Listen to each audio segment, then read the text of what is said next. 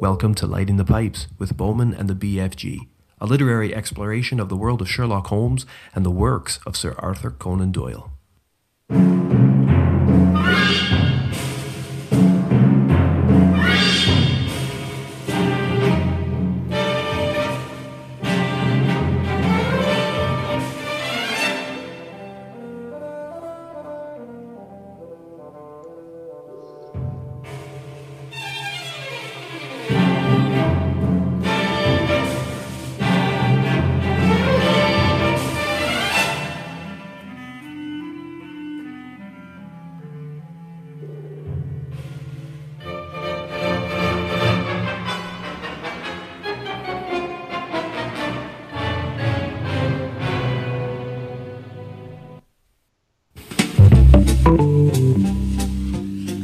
Merry Christmas, BFG. Merry Christmas, Bowman. How you doing over there in Canada? In Canada, I am getting over a cold. It's been kind of it's put a restraint on a lot of things I could do over the holiday season so far, and some people, can't visit the house for parties and stuff because of my condition. But on the day that we're supposedly supposed to have a big shindig that was canceled, I'm now starting to feel better. So Murphy's Law is in full effect. Sod's Law, they called it over here. Sod's Law. Sod's Law. Who was Sod compared to Murphy? I bet you Murphy was unluckier. Probably, yeah, because he's a Newfoundlander. With Murphy, he has to be. Or an Irishman. That's true. I don't know for a fact. I guess. Same difference. I don't know he's a Newfoundlander, in fact, but it's. I thought it was a Newfoundland saying, but I guess it's a North American thing, eh? Yeah, absolutely. Speaking of Newfoundland and Ireland and whatnot, Dancing Men. Dancing Men. Mm-hmm. This has kind of been some sort of a tease that we kind of left you guys with over the while here. The last time that we tried to get a show together, we managed to squeeze out the first two tales there, but we're unable to get to the third tale from the Return of Sherlock Holmes due to some technical problems on my end. Yeah, and today we had a late start because of technical difficulties on my end, so it just seems that this isn't meant to be. Well, sometimes perseverance is the key. And sometimes you got to wait for a good thing to happen. And hopefully here on the 27th of December 2017, 4.5 days before the end of the year, hopefully this is our time. Hopefully. Well, I have Christmas optimism, so I'd say I think everything is going to go fine for the rest of the show today.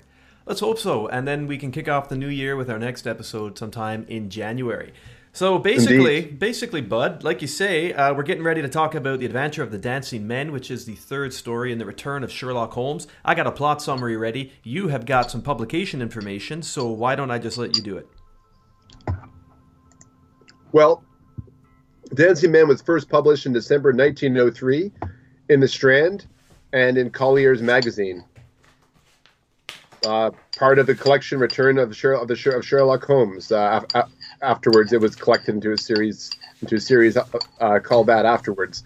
But that's not really all you can get for the publication information on these books. It's almost like, unlike when we're doing the Fleming stuff, we could easily get tidbits of the time period, because I think cultural media was a lot different even back in the 50s than it was back in the late Victorian era. So. Mm-hmm. And what about reviews? We like to tap into the Goodreads network. Anything else we can find external? No, and nothing extant besides Goodreads, to be honest with you. Interestingly enough, I didn't see good enough for a cuppa there, so I guess that person didn't read The Adventure of the Dancing Men. Well, maybe it just wasn't good enough for a cuppa. I don't know. Maybe it wasn't the perfect length for Cora and her tea party ensemble.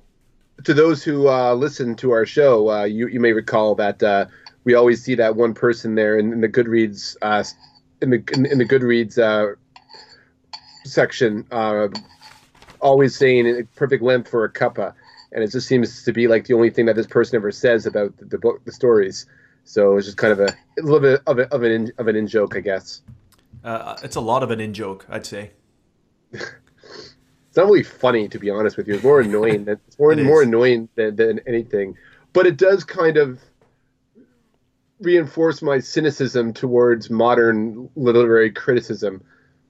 Well, it runs hand in hand with the advent of, the internet and social networking. Everybody has an opinion, and everybody's opinion, they think at least, like us, is valued and warranted. When the fact remains, as I've said here before on the show, you and I have opinions that the world does need. I'm not so sure that Cora's is necessary, but in keeping with the Christmas spirit, I suppose it fills some hole for someone. Mm-hmm. Indeed, some void. Yes, some void. Well, look, buddy. Let's just see what Goodreads has to say. Yeah, tell us. I'm on the edge of my seat. Yeah, exactly. Stop rudely interrupting me, please. Indeed. Unpredictable, but a bit boring, to be honest. This was fun, easy to follow mystery. I found it to be a powerful, evocative story. A powerful, evocative story. What is this guy reading? Bryce Courtney? Yeah, The Potato Factory. Good book, by the way. Power of One. Good book. Another good one. Yeah, but is Dancing Men in that league? I don't know about that. Not sure. When love becomes selfish, it is always ruin in the end. Ooh, someone went for the poetic kind of summary. Speaking of summary. Oh, right. Thank you. I was expecting some great platitude at the end of what you shared there, but I guess that's the clunky segue into me. It is. Okay, the adventure of the Dancing Men. What do you get when you mix the mind-reading scene of the cardboard box, the secret wife trope from The Yellow Face, the fearful cartography of the 5 orange pips, and the blackmailing scorn of a rejected lover a la Musgrave Ritual? Well, the adventure of the Dancing Men, of course, the mightiest and most obvious rehash yet in Conan Doyle's Holmes career. Can we blame him for this? Well, most certainly, as the story is replete with more than accidental nods to and features of his previous stories. Should we blame him for this?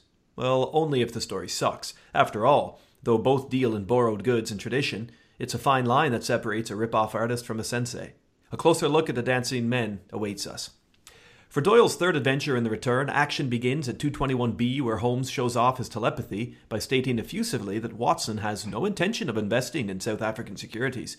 Using this simple problem of reading minds as a springboard into more challenging work, Holmes tosses to his sidekick a sheet of paper with a curious pattern of drawings, of dancing men to be exact. Now, the paper was sent to Holmes by Mr. Hilton Cubbott of Ridingthorpe Manor, Norfolk, whose wife attributes far more importance to the childish sketches than he does. Hilton met his wife, Elsie Patrick, an American, at Queen Victoria's Jubilee in 1897, and, after a month's courting, tied the knot with her. Hilton is a loving, trustworthy chap, or a desperate one. We can't quite tell for sure. It's like Harry and Meghan. Indeed. And agreed to his wife's strange, single term of condition before marriage, citing no more than disagreeable associations, her previous life. Elsie all but tells her love-struck Hilton that she's trying to escape something bad, but on no condition can he but on no condition could he question or pressure her about her past. Those days were over, and she wanted to leave it all behind. I hate when my notes do that. If he could agree to that, you hate what? Sorry? I said I hate when my notes do that. You very rarely stumble sometimes. I stumble a lot, and I manage to, I pick myself up and keep going. But you're you're very like, what's the word? Smooth about it. But typically, yeah. Well, I think you're just tired over the Christmas season. I think you just stumbled. That's what I think what happened there. No, I tell you what happened there, buddy. I heard something crash in the back of the house, and I'm the only one in here. And so I suppose you could say a more cogent individual would get up and check, but I'm batting through just to finish this thing off. There could be burglars upstairs, looting my place. There could be wild dogs chewing on the rest of my leftover turkey. But because I heard the crash and I'm reading on, I thought that a stumble here or two could be excused. Absolutely. Carry on. I don't know. I'm just okay. Give me a second here. Men. What do you get when you mix the mind-reading scene of the cardboard box, the secret wife trope from The Yellow Face, the fearful cryptography of the 5 orange pips, and the blackmailing scorn of a rejected lover a la Musgrave Ritual? The Adventure of the Dancing Men, of course, the mightiest and most obvious rehash yet in Conan Doyle's Holmes career. Can we blame him for this? Well, most certainly. The story is replete with more than accidental nods and features from his previous stories. Should we blame him for this? Well, not necessarily, only if the story sucks. After all, though both deal in borrowed goods and tradition, it is a fine line that separates a rip-off artist from a sensei. A closer look at the Dancing Men awaits us. Well, for Doyle's third adventure in The Return, action begins at 221B, where Holmes shows off his telepathy by stating effusively that Watson has no intention of investing in South African securities. Kind of like Obi-Wan Kenobi when he says, "You do not need to see my papers," or whatever he says. These aren't the droids we're looking for. Yeah, okay, whatever. Fuck. See, that's how Star Warsed up I am. Sorry. Where am I? Right, here I am. Sorry, you know what? It's Christmas. I got a beer. I'm not paying 100% attention to these lines, which I wrote weeks ago.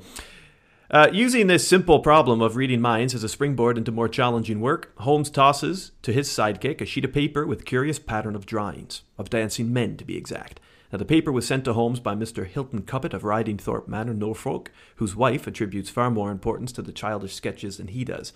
Hilton met his wife Elsie Patrick, an American, at Queen Victoria's Jubilee in 1897, and after a month's courting, tied the knot with her. Hilton is a loving, trustworthy chap, or a desperate one, we can't quite tell for sure, and he agreed to his wife's strange, single term of condition. Now, get this. Worst prenup ever. Worst prenup ever, yeah. Citing no more than, quote, disagreeable associations, end quote, in her previous life, Elsie all but tells her love-struck Hilton that she's trying to escape something bad, but on no condition can he ever question or pressure her about it. Now, those were the days. They're gone. They're over. She wants to leave it all behind. Now, if he can agree to that and keep his word, yeah, sure, she'll be his for whatever remains of her time on Earth. Now for a brief diversion. And at the risk of sounding crude, this is the third time now in a Sherlock Holmes story when a male client comes to Holmes after succumbing to pussy power and feeling now the discomfiture of living under a secret. Now, please don't misunderstand. I'm all for female sexual power. I've got no problem, zero problem, in fact, with women then or now channeling the vaginal deities to gain domestic comfort, advantage. Men have done it, and they still do much worse to women.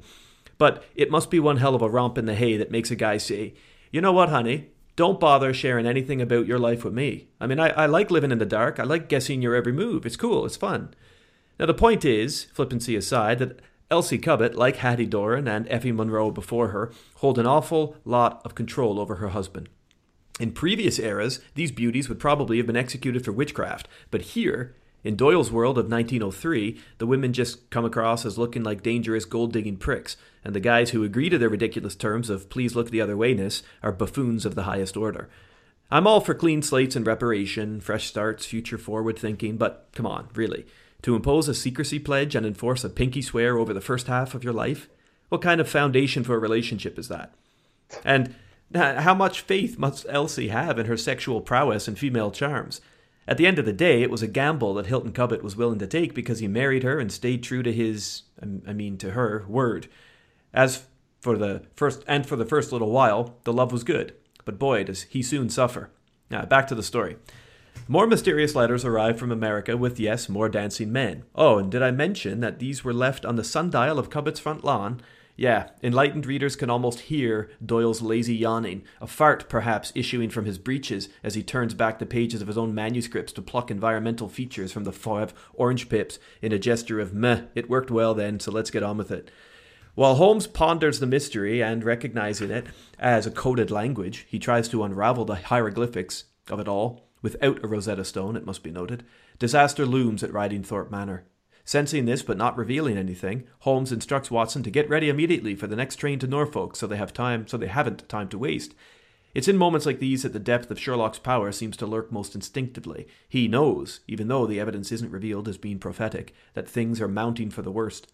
Unfortunately, he and Watson will have to waste time because they've just missed the last service by a testicular follicle and they can't leave till the morning.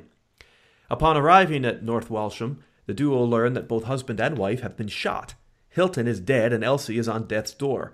And to add insult to injury, Holmes's fear is realized as he learns from the local Inspector Martin that the shooting took place just hours ago. Governed by a sense of honor and duty, Holmes holds court, almost literally, when he arrives at the manor, cross-examining the kitchen and housekeeping staff, Mrs. King and Saunders respectively. Both women were roused from their sleep by the enormous sound, and both recall the smell of gunpowder from their positions upstairs. This is enough for Holmes to suspect an open window featured somehow in the shooting, because only a draft could carry the smell of powder upstairs. With similar acumen, he soon establishes that a third person, and Bullet, were also involved. A quick examination of the flower bed showed that someone had trampled the earth in haste, and after some geographical guessing work, he sends the stable boy across to nearby Elridge's farm with a note addressed to Abe Slaney. Satisfied, he coyly advises Inspector Martin to call for a police escort, as he fully expects the guilty party to show himself soon. Martin looks on and nods in amazement of Sherlock's swaggering instruction, while the great detective orders the house servants to keep silent on Elsie's near-death condition, sending any gentleman caller directly to the drawing room. Well, during the hour that passes before the suspect's predicted arrival, Holmes reveals to Watson and to us how he managed to break the codes of the dancing men by identifying the culprit as Abe Slaney. He also explains how, by sending a wire to his pal Wilson Hargreave of the New York Police Bureau, the Felix Leiter to his own 007, we assume, he ascertained the true identity of this Abe. Stateside, Slaney is regarded by authorities as, quote, the most dangerous man, crook, in Chicago, end quote. The final chapter in this tragic tale of Sherlock Holmes versus the mob is enunciated by Abe himself when, appearing at Thorpe Manor and knowing the gig is up, he confesses to all and sundry and shines light on Elsie's dark secret. Not only is Abe a crook, but Elsie's dad Patrick was boss of the joint and creator of the Dancing Men criminal code. Learned by all in his organization, including his daughter, it was a language that couldn't fail to stay secret, unless, of course, it was intercepted by a nervous husband and put into a crime-fighting, shit-kicking human computer. By using his own code against him, Holmes drew Abel to Cain, you might say, and rendered his execution unavoidable. The story doesn't end with biblical or poetic justice, however, as Hilton Cubbett pays the ultimate price for his naive devotion to Elsie. Doyle tries his best, though, in affording that mobster's daughter a full recovery and a postscript of widowhood and Mother Teresa service that even the Vatican would be proud of. Lovely. Sorry about that. That was a plot summary that was written a few weeks ago now, and just managed to dust it off and read it up for the purposes of today's show. It was good. I won't stumble over my next one. I promise. It's a commitment. It'll be better. You got to wonder what you had the whole rant about how Cubbett or Cubit or whatever his name is, how he fell for Elsie and the conditions that she placed upon him and how unrealistic they are. And it just makes me wonder, what does Arthur Conan Doyle, probably a townie in his own way, what does he think of people from Norwich? What does it say about the rural people of England? Are they a bunch of yokels? And that's kind of what they're trying to make, I think, Hilton appear as, in my opinion. Yeah, I think you're probably right. It obviously goes deeper than that, the flippancy that I offer about women and being able to hold sexual power over men. I'm sure that's part of it, but he doesn't seem to have a lot of respect for all of these landowners. No, he doesn't. And also, there's a lot of we recall in previous stories. There's like the Copper Beeches and other things like that. There's a lot of pretext for the rural being very carnal and violent, and it's just the prettiness of the city of the urban life is stripped away, and that's all you get is just the savagery and kind of a very Western kind of viewpoint on things. That's a good point. It is, isn't it? It's like John Wayne standing in the doorway in The Searchers, right? It's that kind of that between civilization and the savage land outside. Well, look, do you want to light our pipes and fire this puppy up? Yes, let's light our pipes. Right, what are we lighting here? PIPES. Explain the acronym for those who are maybe new to the show. Principles is the first letter P. That's you weren't sure about that for a second, were you? I wasn't sure how to word it. That's what I wasn't sure about. Okay. Sure. Forgive me. I have postnasal drip right now, and I'm just trying to situate the phlegm. For any other details than that, I won't go into it. PIPES is an acronym for Principles, Investigation, Perpetrators, Environs, and Supporting Cast. Principles, I think, being the one thing I should expand upon is that it's our heroes, Sherlock and Dr. Watson, and I think our reminiscences and our meditations that we're about to express, I think, will explain each section and why we chose those names for those sections of the acronym.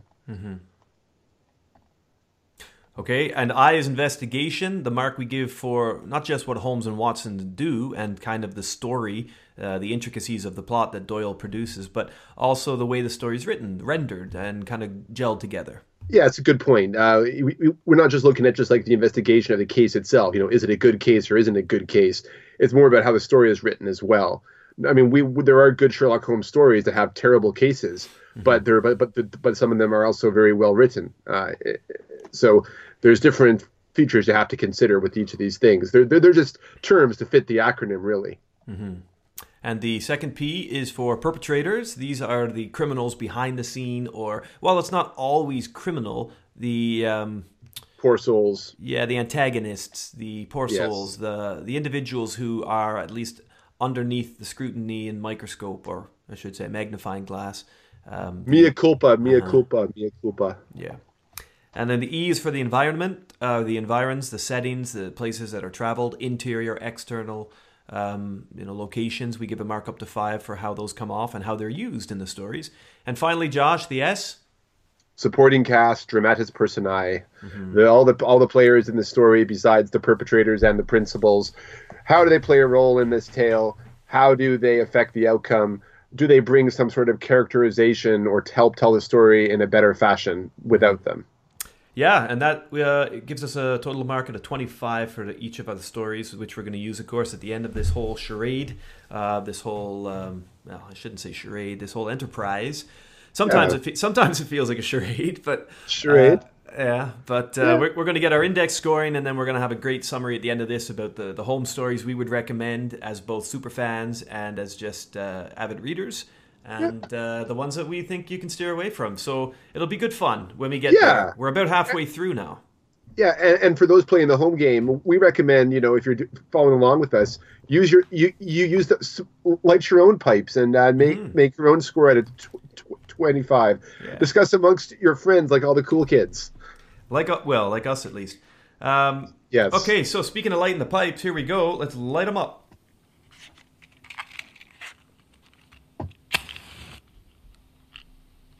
We've got a peppermint flavored tobacco today in spirit of Christmas. What are you having over there? I got a Starbucks flavored caramel brulee latte flavored. Oh, wow. Weed.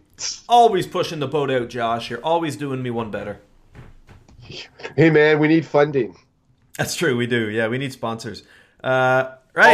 All the people at Starbucks, Hazeldean Road in Canada, they love me and my sister. They know me by name when I walk in. Is so maybe right? That's something that I should develop. Get them sponsor our podcast. See what happens.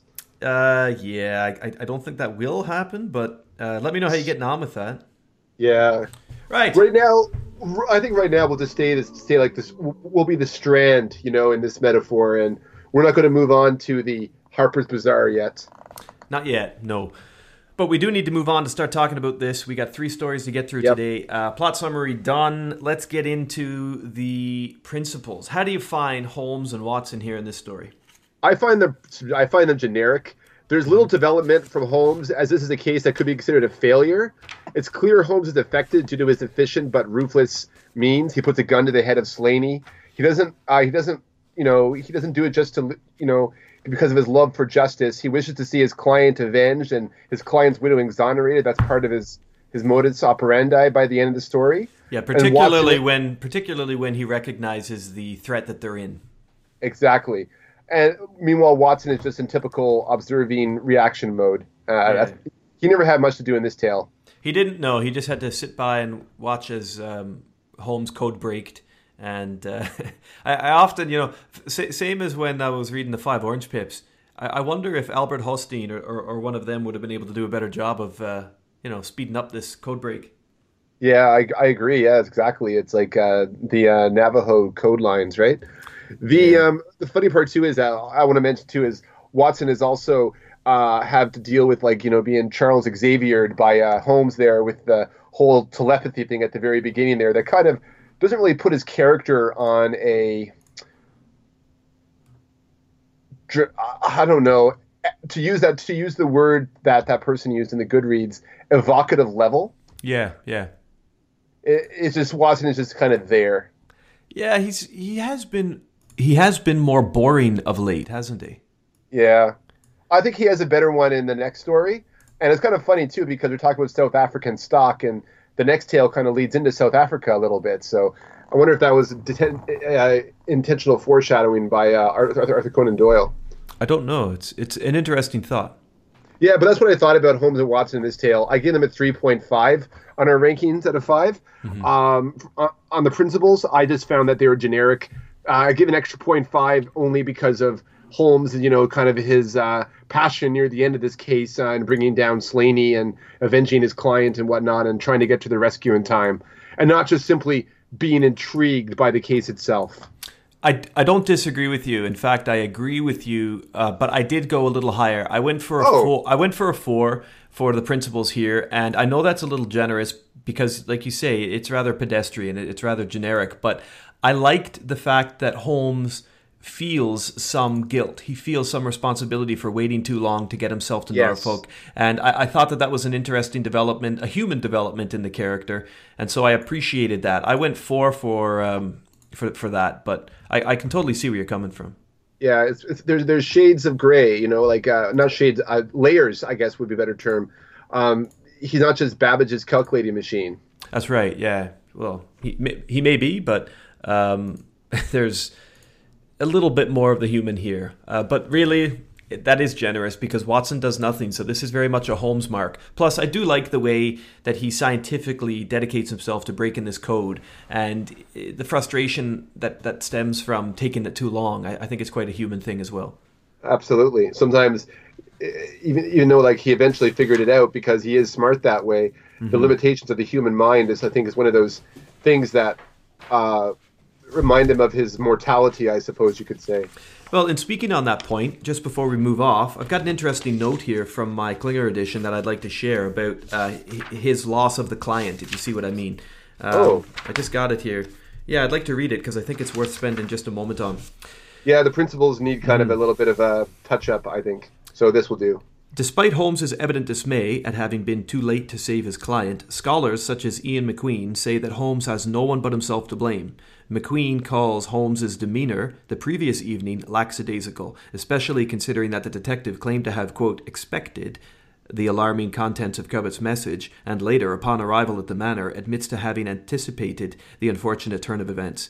If Holmes had been honest with himself, McQueen sternly declares, he might have confessed with some justification that he had suffered the greatest blow to have befallen him in his career. It was unquestionably a blow for which, owing to his gross negligence, he was personally responsible.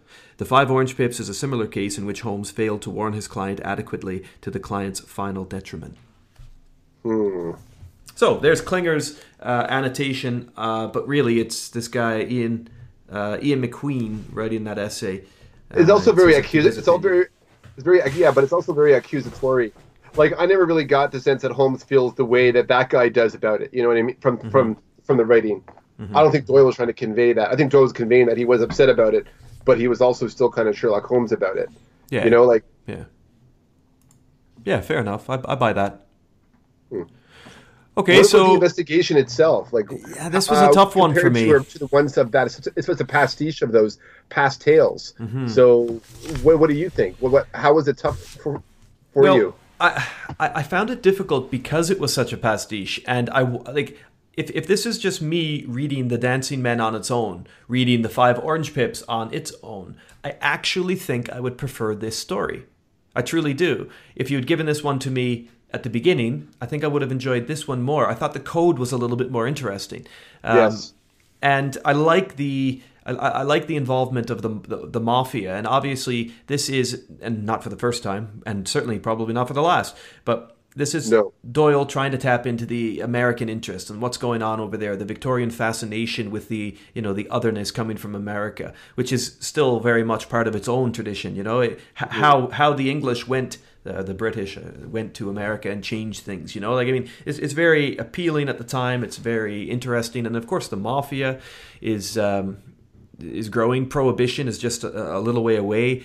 I think this is interesting, and I like it, but it is built of component parts, and I don't know ultimately how much of a problem that's going to be for me. But the fact that Elsie is American presents for me at least, an interesting dichotomy, and I'm curious to get your feelings on this. So, on the one hand, right, we got Doyle's Home stories that are explosively popular in the States, and ever since Collier's generous cash drop for the return, they're probably, or Doyle's probably more conscious than ever of wanting to keep something familiar for the Yankee readers, right?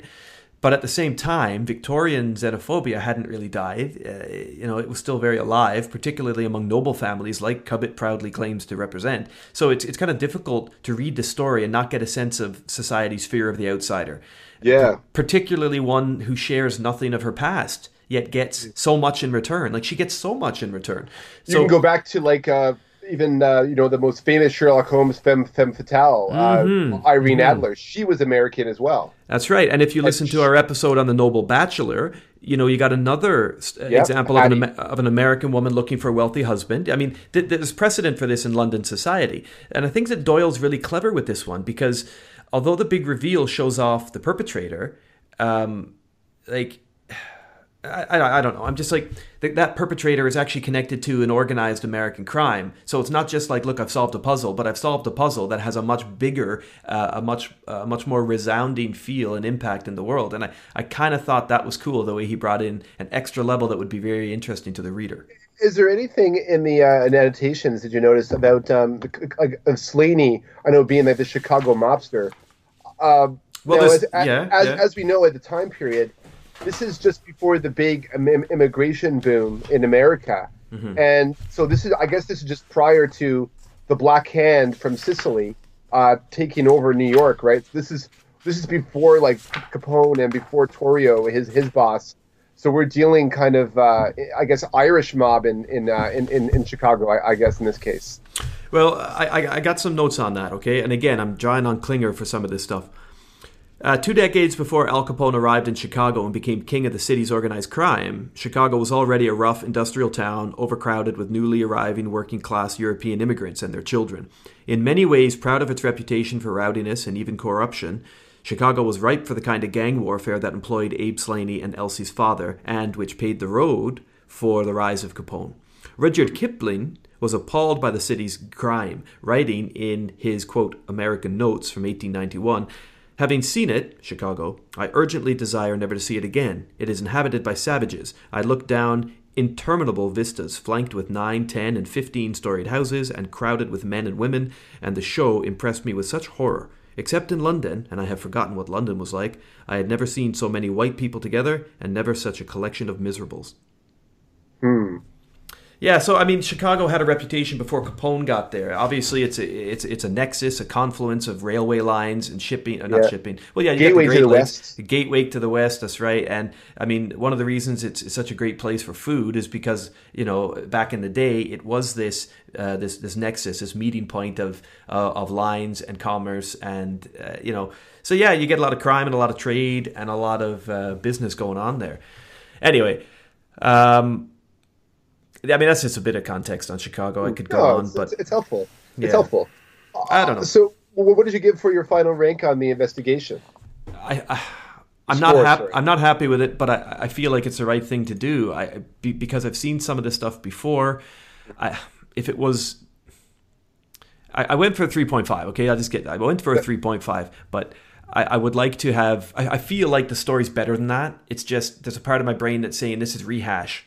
And this is playing to an American audience, and it's doing so rather transparently. And so I come back to my plot summary. Does it matter if it's good that it's rehash? And the answer is no. But is this good enough to take me away from the rehash? No, it isn't. So I'm going 3.5. That's safe. That's safe, and I think it's fair at the same time. 3.5 is what I put as well. All right. I said the caveat of losing the client doesn't excuse the fact that this tale is a derivative of, like, the Noble Bachelor, the Yellow Face, as you mentioned, the Five Pips, and we have more American connections. The climax revolving around the capture of Slaney upon the death of Cubitt was riveting enough, as the narrative impetus is driven by Holmes' desire to clear Mrs. Cubitt of murder, attempted suicide, and avenging his client, and all this sort of stuff. And I mean, and that was powerful and evocative, as our good reader says. But at the same time, we've seen it before, and it was almost just like a perfected version of that story, of those stories in a way. Well, did you feel it was perfected? Did you feel like it was an improvement on them? I liked it better than those previous stories. Yes, I did. Well, see, that's what I mean too. But it was always in like, the back of my mind. It was in the back of my mind, though. I've read this before, so I just have to, in terms of, I got to get too critical, I think, here. Maybe too snobby or snooty. I don't know. I just had to kind of deduct that 0.5 and give it 3.5 instead of 4. Okay, you're in the exact same place as I am then. I sympathize with Doyle because his publisher, Greenhow of the Strand, was telling him how, he wasn't really impressed with the first couple of stories from The Return, and he was saying how when you write as many stories as I have, a certain amount of repetition is going to come into this. If you want your stories, you have to get on with it type thing. And I get that. We're nearly 30 stories into this thing now, and he's running out of plots. But hey, he's still churning it out. I didn't really found also any passages, though. I think this is a fair statement, that really grabbed me, like some of his greater stories, and to me, I think those things tend to put those scores over the top, and this one just didn't reach that event horizon, I guess you could say. Yes, I'm looking through my own notes, my own annotations here, and I usually color code my interesting phrases and nice expressions and stuff, and I'm not seeing it. I'm not seeing very much of it. So yeah, I think that's also fair. 3.5, because while the story moves at a good pace, it isn't really beautifully written. It's just kind of pedestrian. It's meat and potatoes. Anyway, what about our principles? I gave 3.5. I found Slaney, he comes off as a coarse piece of work, but he's also very derivative. It's clear that he cares for Elsie, and I kind of like that about him. But she, to him, I think, is a narcissistic projection of his own needs and wants. And it would be a mistake to call that love. And so any affection for her, that could be construed, I think he would come off as, I think, a stronger three-dimensional character if he had remorse for Cubbitt's death, which he doesn't. So to me, he's still in that evil category. Yes, I'm glad you said that. I agree with you. And it's funny, I'm just thinking about what you're saying. Like, Elsie is asking a lot of her husband, and it's unrealistic, I think, for even I don't know. Maybe it's not so unrealistic for men to keep secrets from their wives, but back then, how many men would really kind of give in to a woman of secrets like this? Like it just seems kind of. I'm not saying it's right. I'm not saying it's right. I'm just saying, like, given so much of the patriarchy and the misogyny that runs through these stories, like, it's really hard to believe that I'd have a man here who is so in love with this woman that he's just going to let her pull this over him, like this veil of secrecy, and he's just going to go on with it. Like, I'm all for let's forget the past and let's not dwell on it, but she tells him in not so many words, I've got massive secrets that I want to avoid. And he's like, okay. I just find that really dumb. And it is the third time we've seen this before, as I said in my plot summary. It's kind of lazy writing. It is. And I know this is the mark for the perpetrator and not the secondary characters, but I'll tell you right now, I gave both the perpetrators and the secondary characters the same mark of 3. Just nothing really interesting in here for me, because I find Cubbit really, of course he doesn't deserve to die, but I find him really stupid and gullible, and that's, I don't know, he's noble. He's certainly noble, but he's, yeah. And Abe Slaney is cool, but it's all a big info drop that tells me he's cool at the end. About Chicago and everything. And I know that's how Doyle wraps some of these quick ones up, but I would have been more interested maybe if we had a few more hints of Elsie's past, like we had in the Yellow Face, where we're suspecting that maybe there's a kid out of wedlock, or this kind of it's a child from a different marriage or something. Like, it would have been neat to see a little bit more of her past shared with us. I agree. I went she's the same character from The Noble Bachelor, Yellow Face, amalgamated into one character. Yeah. And she's a plot device. Cubbit is a clueless but honorable bloke who trusts his wife in this unrealistic fashion to his bitter end. And the local inspector and county doctor, well, they're tacked on like plot devices, essentially. Yeah. It's like budget Lestrade, budget, this person or whatever, yeah, right? Yeah, very much so. And the way they look at Holmes, too, when he arrives, they're just kind of like, you picture the cartoon jaw drop, like, oh, who's this guy coming to save our investigation? Thanks, He-Man. Yeah. Back to Eternia with you, son. Exactly. I have to say though, the last of the pipes, the perpetrators, the environs, and the supporting players, I get marked a 3 to all of them. Okay. I did give 3.5 initially to the perpetrator because I found Slaney was just kind of, there's something interesting about him, and I wanted more of him, and the whole Chicago mobster thing that kind of intrigued me a little bit. But in the end, I kind of just looked at it at face value, and I just realized 3 is a fair mark, I think. So I went 3 on the last 3 of 3 items, because the environs, if we're going to jump around a little bit here, just for the sake of, getting these pipes smoked, that was not meant to be euphemistic of anything, by the way. The messages of the Dancing Men have an eerie quality about them. The fresh Norwich air is not explored, however. The countryside is not utilized to propel the story in any fashion. Nope. It's like an autopilot is set by previous tales being cobbled together, and they demonstrate this a lack of flourish. Yep. And there was just nothing there to make things interesting to me. The Dancing Men had a creepy factor. I will give them that. But it did, yeah. Oh, yeah. But I found that it wasn't as creepy as I thought it would be. I thought we were going to go into some kind of Norwich cultural history or something like that, or in the background, like some pagan ritual or something like that. But it wasn't anything cool. It was very derivative. Mm-hmm. Well, it was very play to the reader of America, is what it was, and also to the Victorian interest in American culture, but. I agree with you 100%, and I just want to second what you were saying about the environment not being used. Like, whenever he goes on location outside of London, there's an opportunity there, and it doesn't need to be explored and met through descriptions of the hedgerows or the birds, but like the way the Silver Blaze environment was used, Yeah. What we get here for environment is the same thing we got in the 5 Orange Pips. Even right down to the fucking instrument and the item on which the notes are left, the sundial, the window ledge. Like, he's just pulling from nothing creative here. It's all the same stuff, the same rhythms he's used before. So I actually went 2.5 for environment and 3 for secondary characters, which brings my mark in total to 6, and 6 is 12. That brings me to a 16 overall for this story, one of my lowest, which is unfortunate because I think it reads better than a 16 out of 25. It's just that it's so derivative that I disagree with parts of it, Yeah, no, it's fair enough. So, and you're at 16.5, my friend.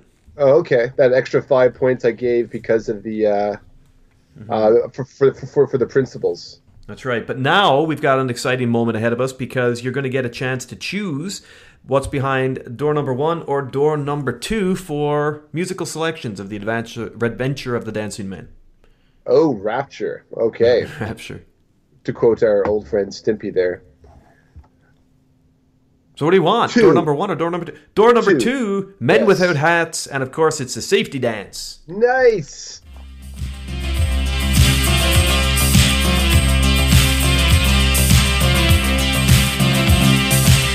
We can dance if we want to.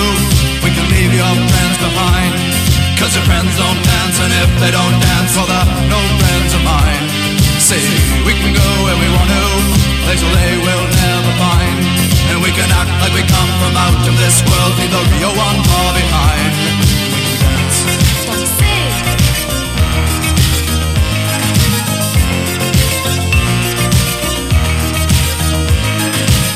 We can go if we want to. Night is young and so am I. And we can dress real neat from our hearts to our feet and surprise them with a victory cry. Say, we can act if we want to. If we don't, nobody will. And you can act real rude and totally removed, and I can act like an imbecile. I say, we can dance, everything's out of control. We can dance, we're doing it from pole to pole. We can dance, everybody look at your hands. We can dance, everybody's taking the chance. Safe to dance, oh, it's safe to dance. Yes, it's safe to dance. Okay, there's enough of that. A great tune, well selected, BFG.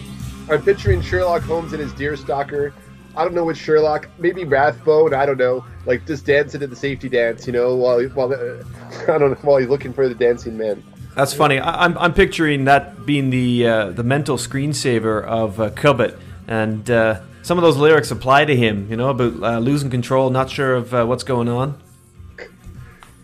That, like in the modern interpretation of if they did another Sherlock series, that the modern interpretation would have him getting emails of the dancing men or something like that. Yeah. It's actually funny, thinking about modern interpretations. I don't know if this story would actually work in today's world. I mean, it could never have been written today, given all the secrets. Think about it. Full disclosure, the internet. But then I wonder, could it be? Because isn't this what catfishing's all about? Yeah, that's right. It would be a catfishing story, if anything. It would be. Anyway, look, with the end of the safety dance, that brings us on to our second story, The Solitary Cyclist, adventure thereof. This is an interesting one as well. I'm looking forward to seeing what you think of this one. BFG, report to the bridge. Well, you want to do the plot summary first? Well, no, we'll get the publication information out first. Kind of set up a atmosphere, a little ambiance. A little ambiance, okay, no problem. So, December 1903, December 26th, this was published. One of two stories published in that month. In this story, well, I'll actually wait to tell you that. Instead, I'll move on to some Goodreads, shall I?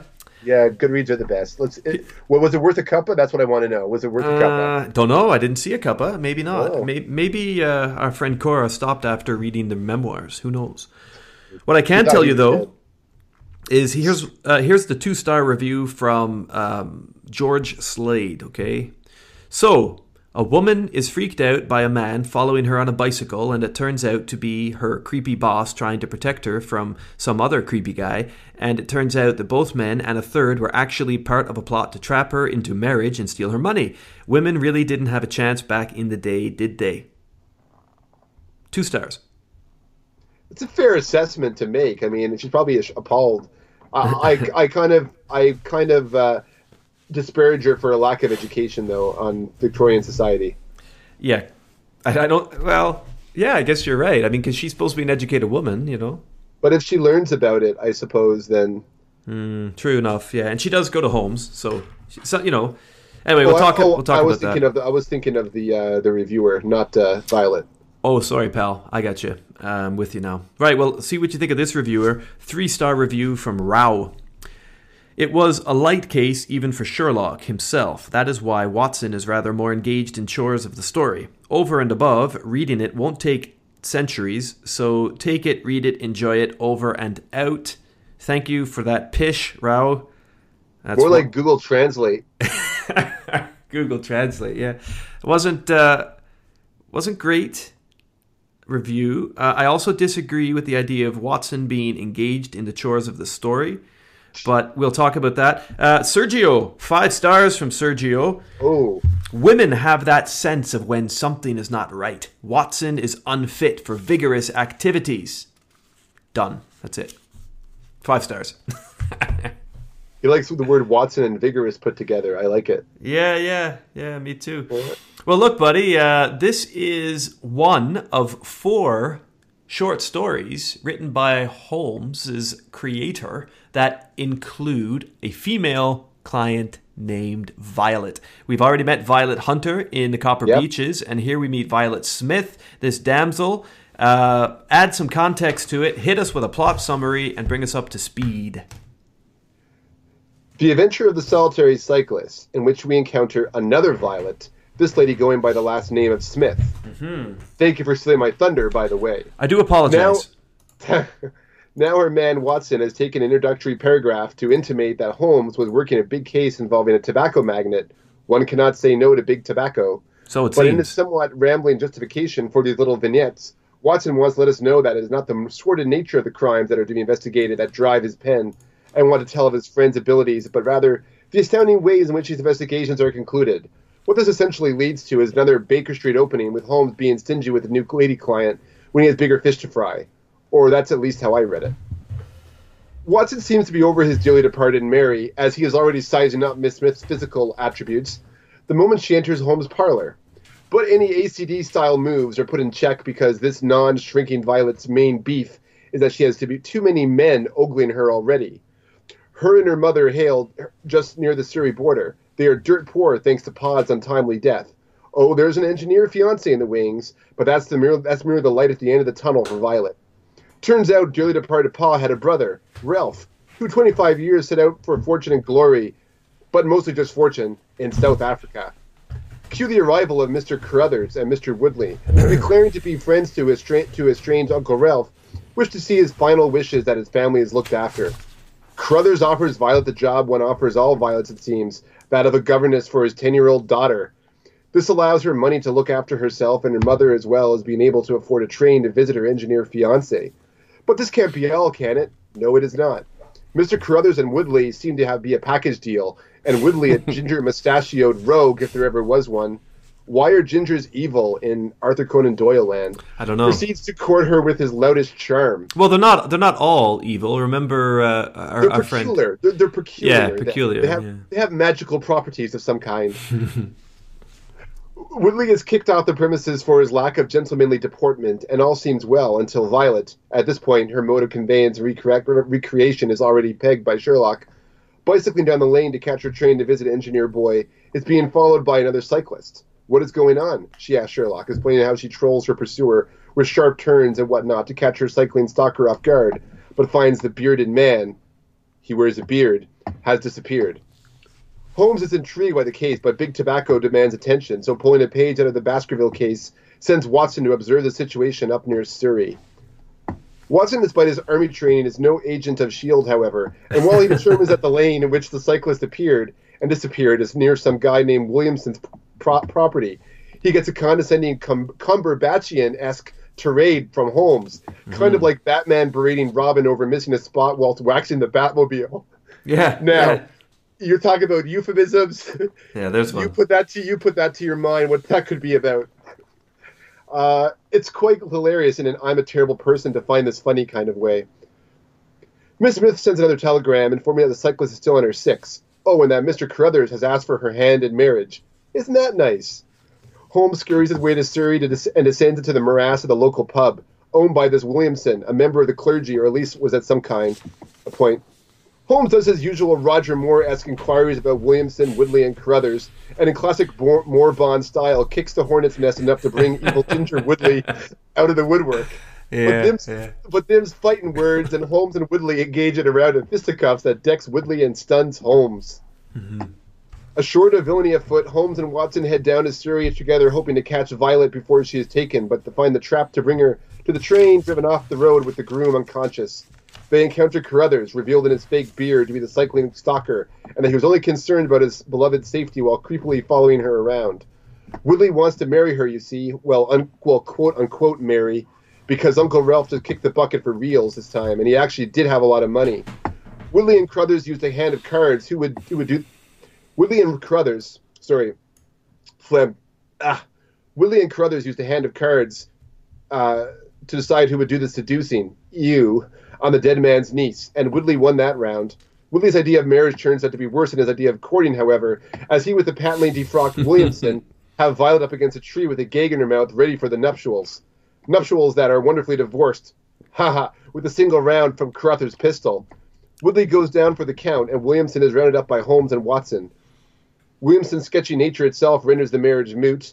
Woodley is sent upriver, and Carruthers gets time served due to his generally good nature. You know what? It's funny, like, this, just listening to you do that, like, I think this is a story that I would enjoy more upon repeated reading. Because what this story has that the other one didn't, that the other one was bigger in scale. It was a little more adventurous in terms of what it was trying to reach, you know, the shores of 2 different continents and whatnot. But I actually think this has got a lot of creativity in it. It does. But it's simple, but that's not necessarily a bad thing. And I'm looking at my marks here that I've given them, and we'll get into it now when we light our pipes or continue smoking them. But I do kind of feel like, shit, you know what? This is not actually a bad little yarn, is it? No, and I also found the third act was very original compared to a lot of Holmes' formula we've seen so far. Mm-hmm. In fact, this was one that his publisher wasn't too keen on because it didn't involve a lot of Holmes. No, it did not. But I think it worked in his favor. Yeah, the Copper Beeches, too. Holmes wasn't in the Copper Beeches a lot. It was mostly Violet playing it, right? So here we have, again, this Violet heroine. Mm-hmm. It makes you wonder, who was Violet in Arthur Conan Doyle's life? I'm not sure, but both of them are regarded as attractive and stately and womanly. And, it's obviously a name that he fancied for some reason. I mean, given the fact, okay, if we go really Freudian, Violet is a flower, right? Mm-hmm. So, I mean, and it has those permutations, obviously. Mm-hmm. But I don't know. I would be curious what the annotations say about that. Nothing of that nature beyond that which I shared. This has been the fourth, or two, let me try that again. One story out of four where Violet is used as a character name. I don't know how she's represented in the other two. Maybe we can look into that when we get to them. Yeah, I'll be curious comparison. Anyway, look, it kind of feels like we've already started our pipes here on this one. In terms of principles, this was a tricky one for me because I like a lot of what happens here, but the truth is, Holmes and Watson, Watson again does very little. Holmes and Watson are basically, following this woman around, right? Okay, fine, when they get down there, but they hijack an empty cab, which is cool. They both brandish guns, which is cool. Holmes gets into a pub fight trying to get information, which is cool. Yeah. He finds it all hilarious. He laughs it all off, like sociopathically almost. And that's all cool, but in terms of investigative work, in terms of deductive strength, in terms of Holmes at his greatest, he could have been any heavy just doing simple police work here. Like Lestrade could have solved this one. Yeah, Lestrade could have solved this case. I agree. And I don't feel like there's anything in here to make it a Holmes story, apart from some of the little banter he has with Watson and, kind of him thinking about the importance of getting down there at the right time. And he has this moment where he yells at Watson. I don't have it right to hand, but he gets really pissy with him because he wasn't paying enough attention when he was down there on Recce, right? Yeah. It's a good standalone story, but it doesn't have to be a Holmes and Watson story, And I kind of found their participation in the narrative arbitrary. Mm-hmm. Well, I went 3.5 out of 5 for this. Oh, I thought you would have gone higher than that. No, I went 3.5. I kind of feel in the way that you did. I wanted to give it a 4 because I really liked the story. Mm-hmm. It was a great, but I really liked it. And I like the third act in particular, but the principles being kind of like just there in their own way. And even though I liked Holmes going back to his old ways, like going in disguise and causing bar fights and stuff like that. I mean, I like that in that interaction for sure. I also kind of really enjoyed Watson doing the anti-Hound of the Baskervilles and totally mucking up that whole situation. Mm-hmm. When Holmes sent him for reconnaissance, right? And I found Holmes's repudiation hilarious. Well, should we try? Let me try to find that because it's good. Yeah. He also orders them the way he orders them too. Like he just basically gives him instructions, and Watson is to be sent out again like a lackey, to go do his job. He's like a glorified member of the Baker Street Irregulars. That's all he is in this story. He's a Baker Street Irregular. That's exactly how it is. Kind of, yeah. That sounds hilarious now to think about it, yeah. Well, let's just read that bit. So Watson asks, "You will go down?" "No, my dear fellow, you will go down. This may be some trifle intrigue, and I cannot break my other important research for the sake of it. But you can go do it because it's not that important." Anyway, he didn't say that, but that's between the lines. "On Monday, you'll arrive early at Farnham. You will conceal yourself near Charlton Heath. You'll observe these facts for yourself. Act as your own judgment advises. Then, having inquired as to the occupants of the hall, you will come back to me and report. And now, Watson, not another word of the matter till we have a few solid stepping stones on which we may hope to get across our solution." And then, your hiding place, my dear Watson. Oh yeah, here it will before it begins. Mr. Sherlock Holmes listened with attention to the long report which I was able to present to him that evening, but it did not elicit that word of curt praise which I had hoped for and should have valued. On the contrary, his austere face was even more severe than usual as he commented upon the things I had done and the things that I had not. "Your hiding place, my dear Watson, was very faulty. You should have been behind the hedge. Then you would have had a close view of this interesting person. As it is, you were some hundreds of yards away and can tell me even less than Miss Smith. She thinks she does not know that man. I am convinced she does. Why otherwise should he be so desperately anxious that she should not get so near him as to see his features.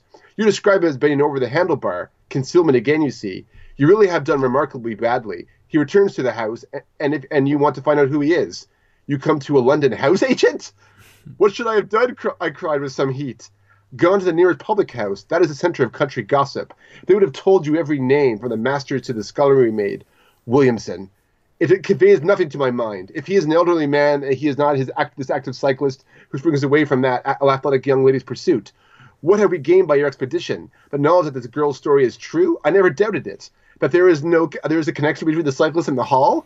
I never doubted that either. that the hall is tenanted by Williamson? Who is the better for that?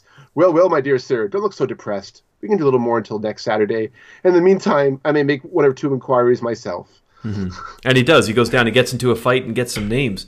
Just for that moment, I give that's why I give the principals extra 0.5 because I just found that was just great.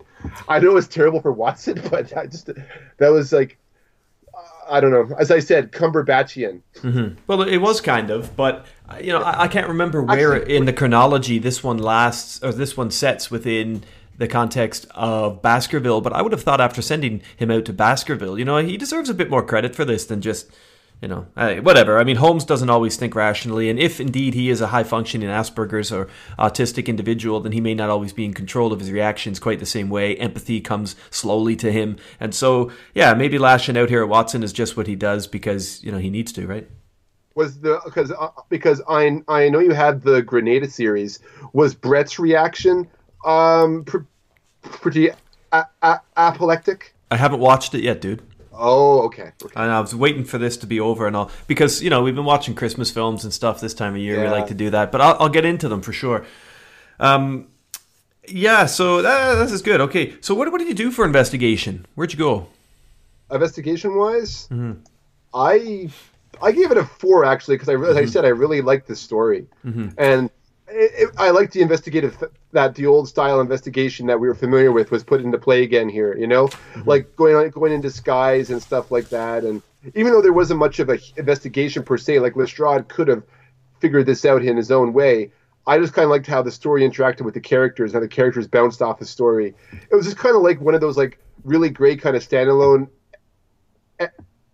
episodes, like a Monster of the Week X-Files kind of thing. You know what I mean? Like it was just. Good meat and potatoes.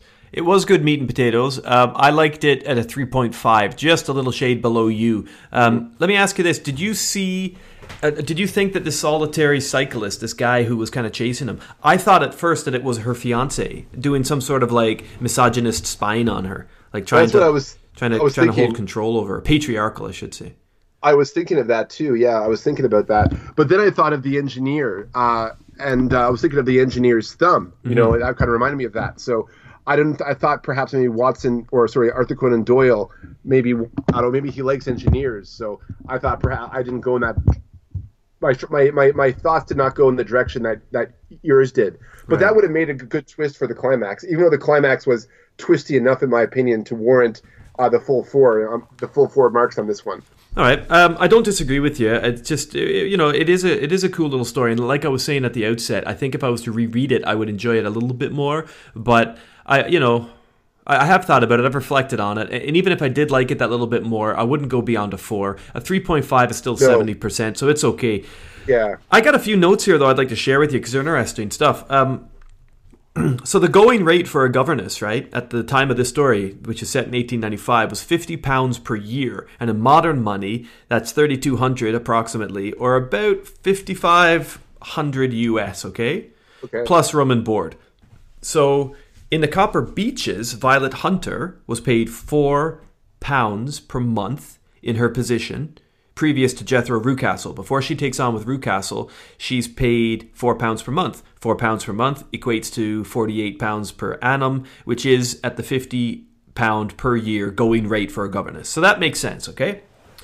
Here in this story, Violet Smith is paid £100 per year, which is double the norm. So Carruthers was really luring her in with the cash, regardless of whether she had suspicions or not.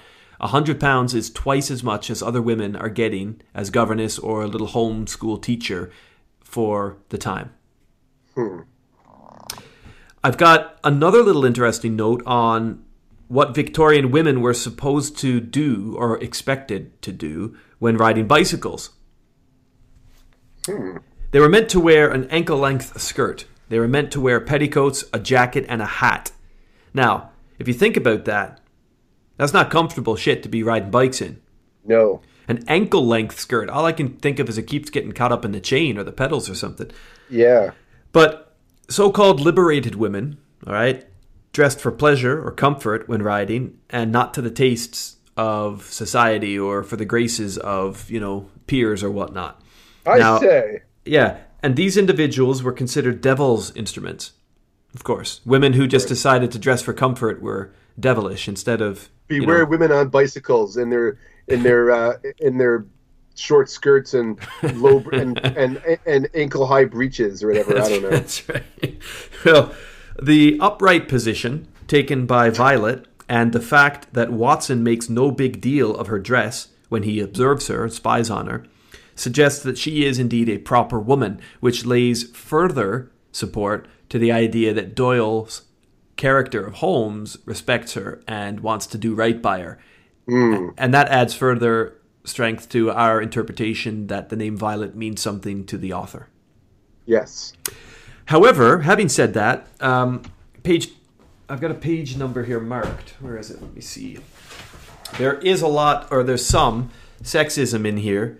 Holmes, I can't find it, but I got the page number marked, but it's not the one that corresponds to the page. Go figure. Anyway, at some point here, Holmes comments about there being a lot going on around that little woman, right? Yeah. Now, Watson had earlier described her as a tall, graceful, and queenly, end quote, individual. Tall, graceful, and queenly. So for Holmes to refer to her as a little woman basically is a colloquialism, right? It's just kind of like a throwaway comment, which corresponds to some pretty sexist opinion of her. So maybe he's not quite as... I don't know. Maybe he's not quite as doting upon her as he was Violet Hunter. But what do you think of all this? I think the idea of Holmes being sexist is a lot different than the regular guy being sexist back in the Victorian age, though. Holmes clearly has some issue with women. It's obviously in his psychological makeup. Mm-hmm. And I don't think that has anything to do with Victorian society. I just think that just has to him to do it. He just finds them ephemeral and emotional. And, it's just something that he just doesn't do. You know what I mean? Mm-hmm. Yeah. Okay. Yeah. I guess. Or maybe he is a woman, as we probably discussed, because he doesn't carry shaving kit stuff with him. Yeah. Exactly. Anyway, that, by the way, is a throwback to our Baskervilles episode. Check it out if you're interested in what the hell we're talking about there. There's some information I've also discerned here and recorded about bicycling in the time of Sherlock Holmes. Cycling's popularity, Josh, grew rapidly in the 1880s, and the idea of work being done within working distance, in other words, we'll work to a place and at a place that we can reach on foot, that started to yield to the early practice of commuting on bike. Many clubs were founded, cycling clubs, and men and women used bicycles to escape the smoggy, congested haunts of London and other industrial cities. Some slammed and feared the new craze, particularly in how it threatened to emancipate young women. Imagine women riding bikes, Josh. Imagine. Imagine it. Oh, my goodness. Yeah, in fact, I wanted to read something here just because it's quite humorous, and this could be an end note for the sake of the solitary cyclist here, but it's a quote from a woman who... here we go. Yes.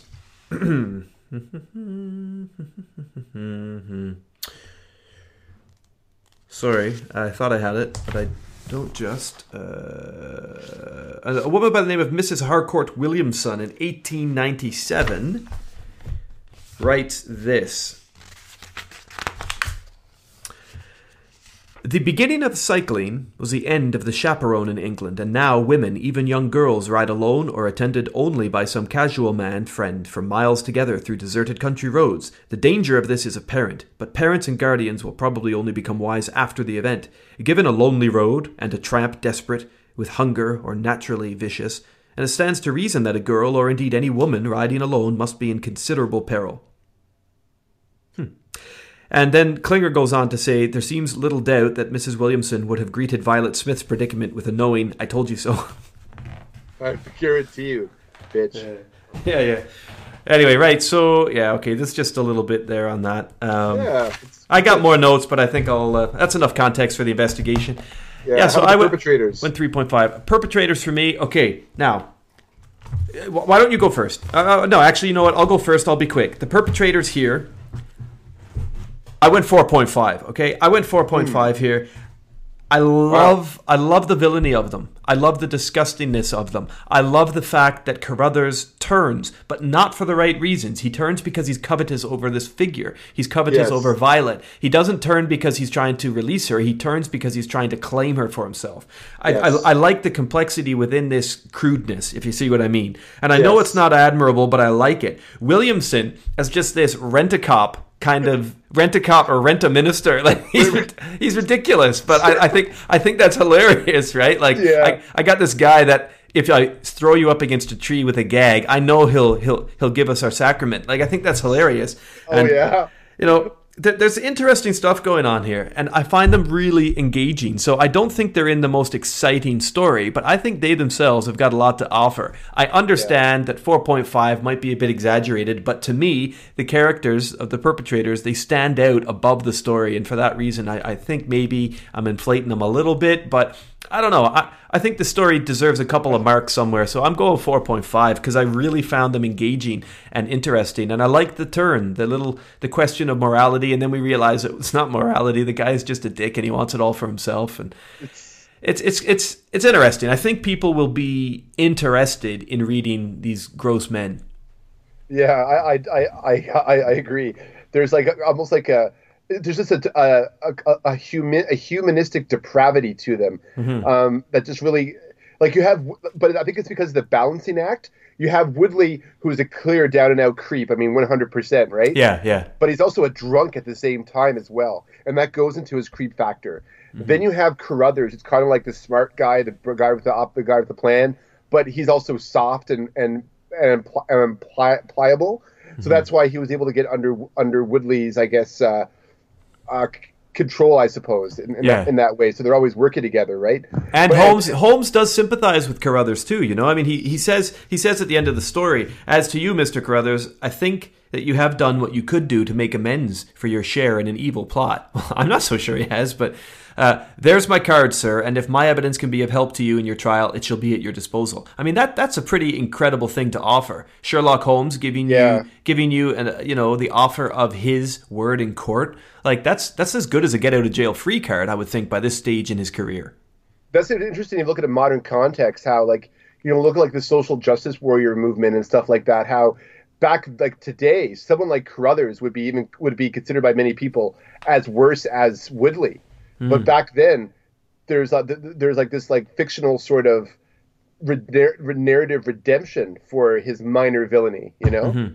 Yeah, particularly given the fact that Watson at the end of the story says, given the fact that Woodley is considered to have a reputation of most dangerous ruffian, the fact that Carruthers took him out probably would have helped him in court, you know? Yeah.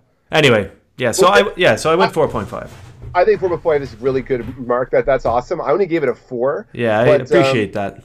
But that's really good mark for that. And you made me consider moving it to a 4.5, but I'm not going to. I'm going to stay a 4 as it was. Yeah. But it made me appreciate that part of this story even more now. So what did you do for your environment? Where'd you go?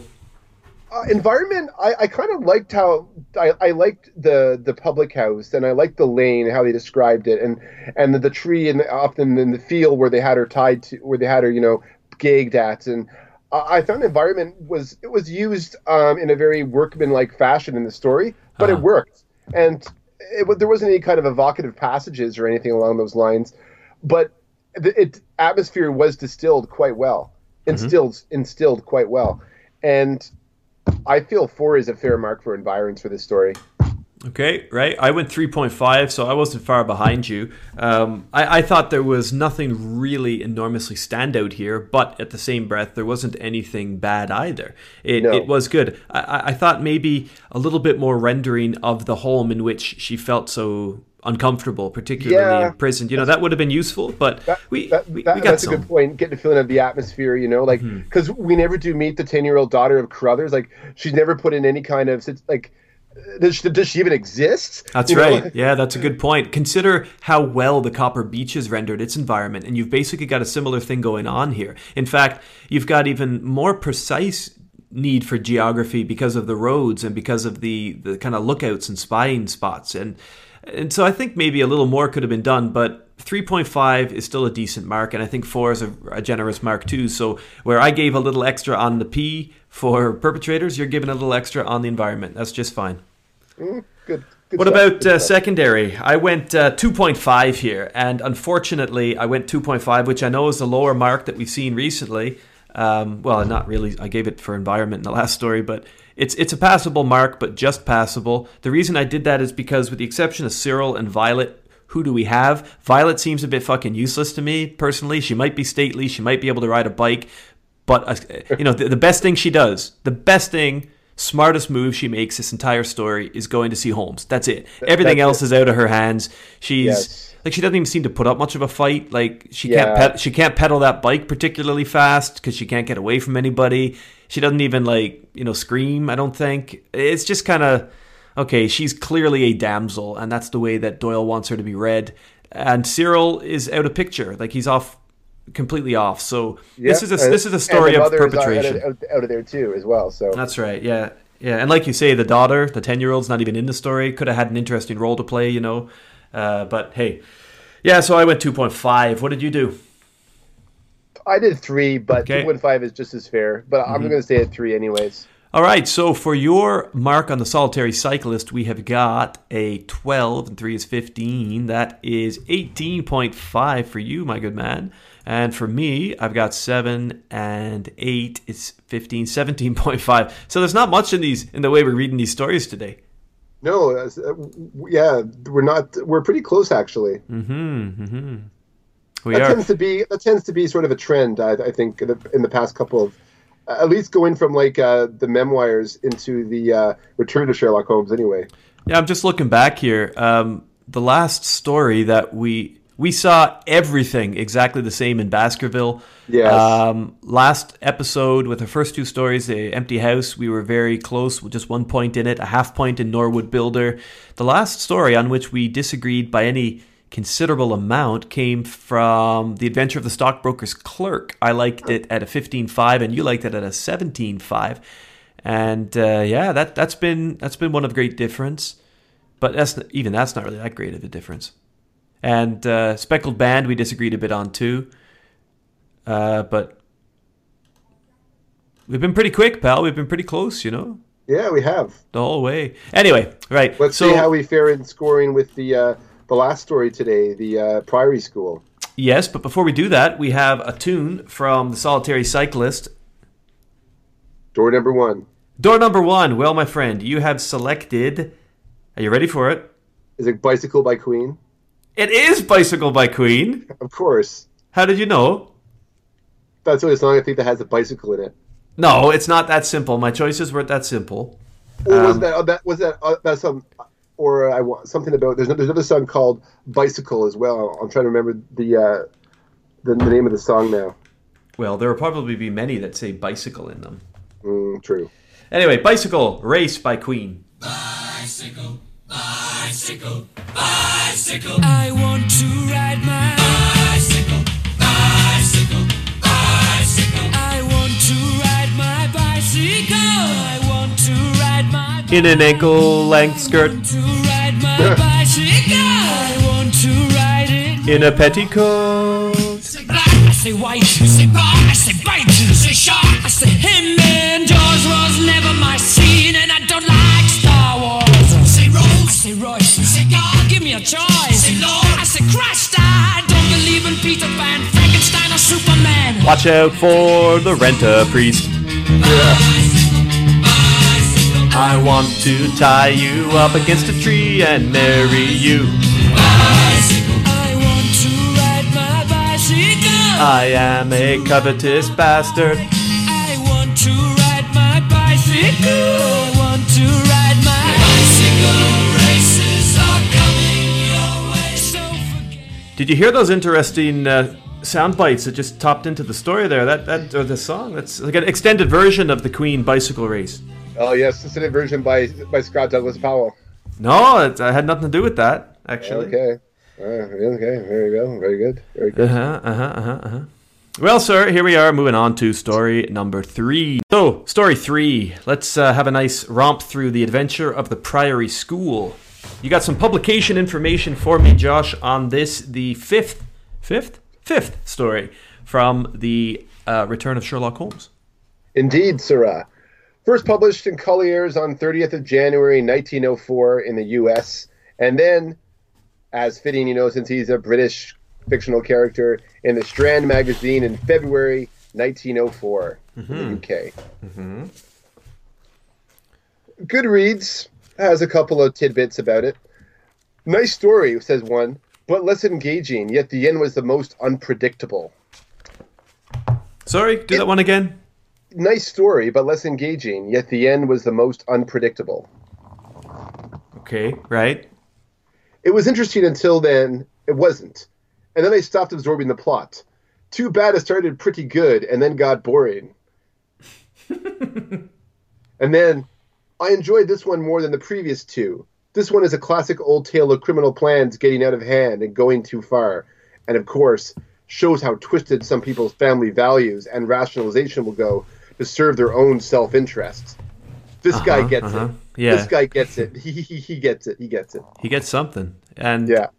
I mean, it's interesting. I see this as a story about values, actually. Is that it? Is that all you got for me? That's the Goodreads, yeah. Okay. I usually pick 2 or 3 or 4. So let's see what's so great about the Priory School. Let's see these family values being put on display and how we can dissect them in a socio-cultural analysis. Okay, let's see if we can do that. The Adventure of the Priory School.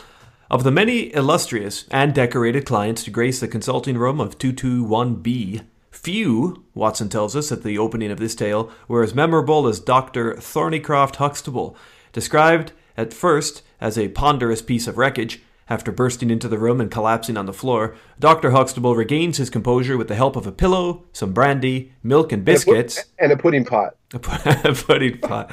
Milk and biscuits, which sounds a bit like Santa Claus during this holiday season, before launching into his story.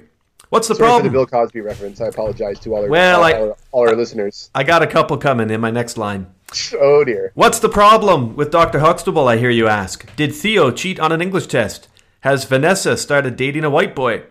Did Denise get another piercing? Or has the good doctor himself suffered public ridicule for a litany of personal indiscretions? Well, neither, in fact. This isn't the same Dr. Huxtable, but you'd be forgiven for confusing parts of this story with a sitcom. Allow me to explain. Huxtable is the headmaster of the Priory School near Mackleton in the north of England, and boy is he dealing with a pickle.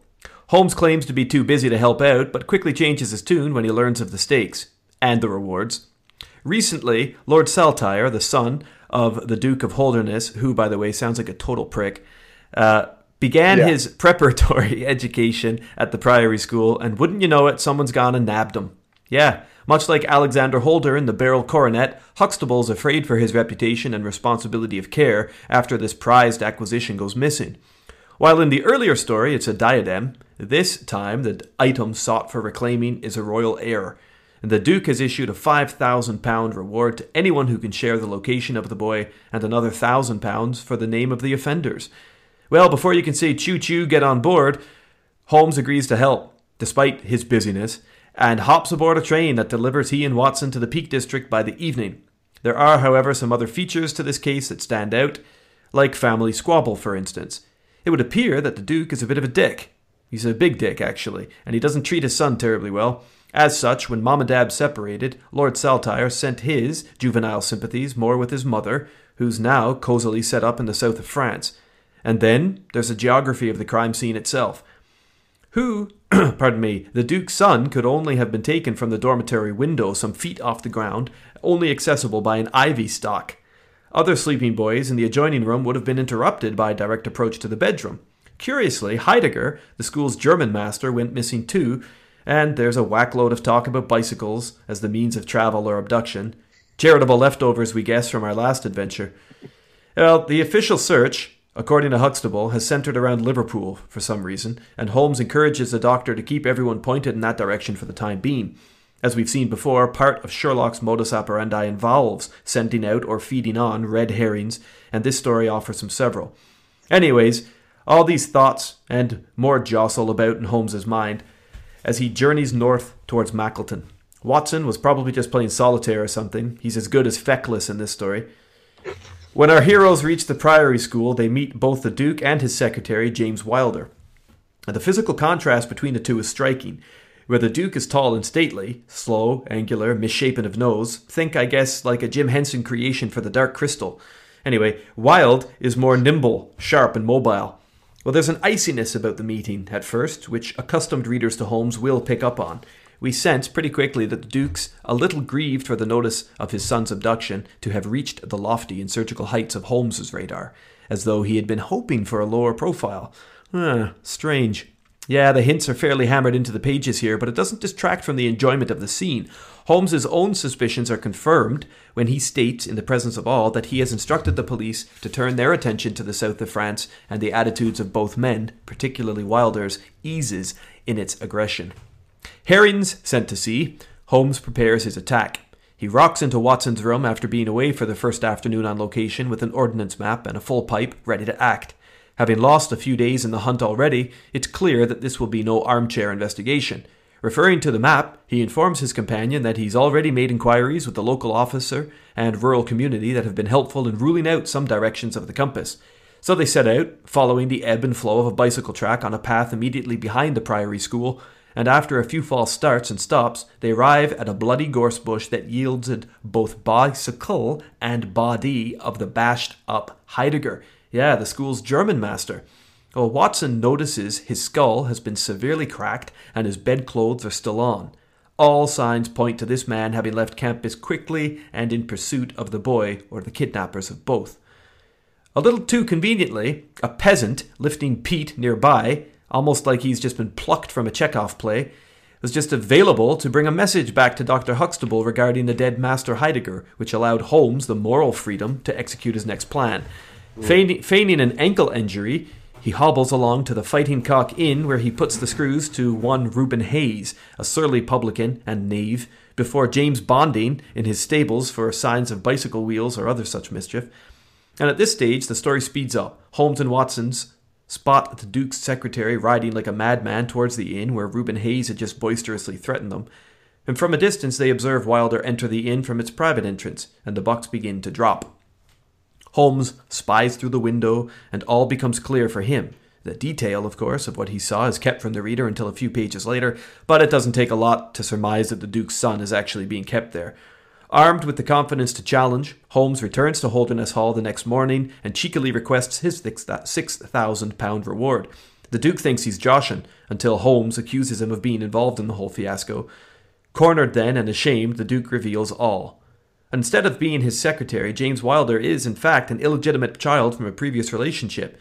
Wilder had always harboured a grudge about being the firstborn, yet entitled to nothing more than a cushy job by his father's side, so he hatched the abduction plan with Hayes' assistance.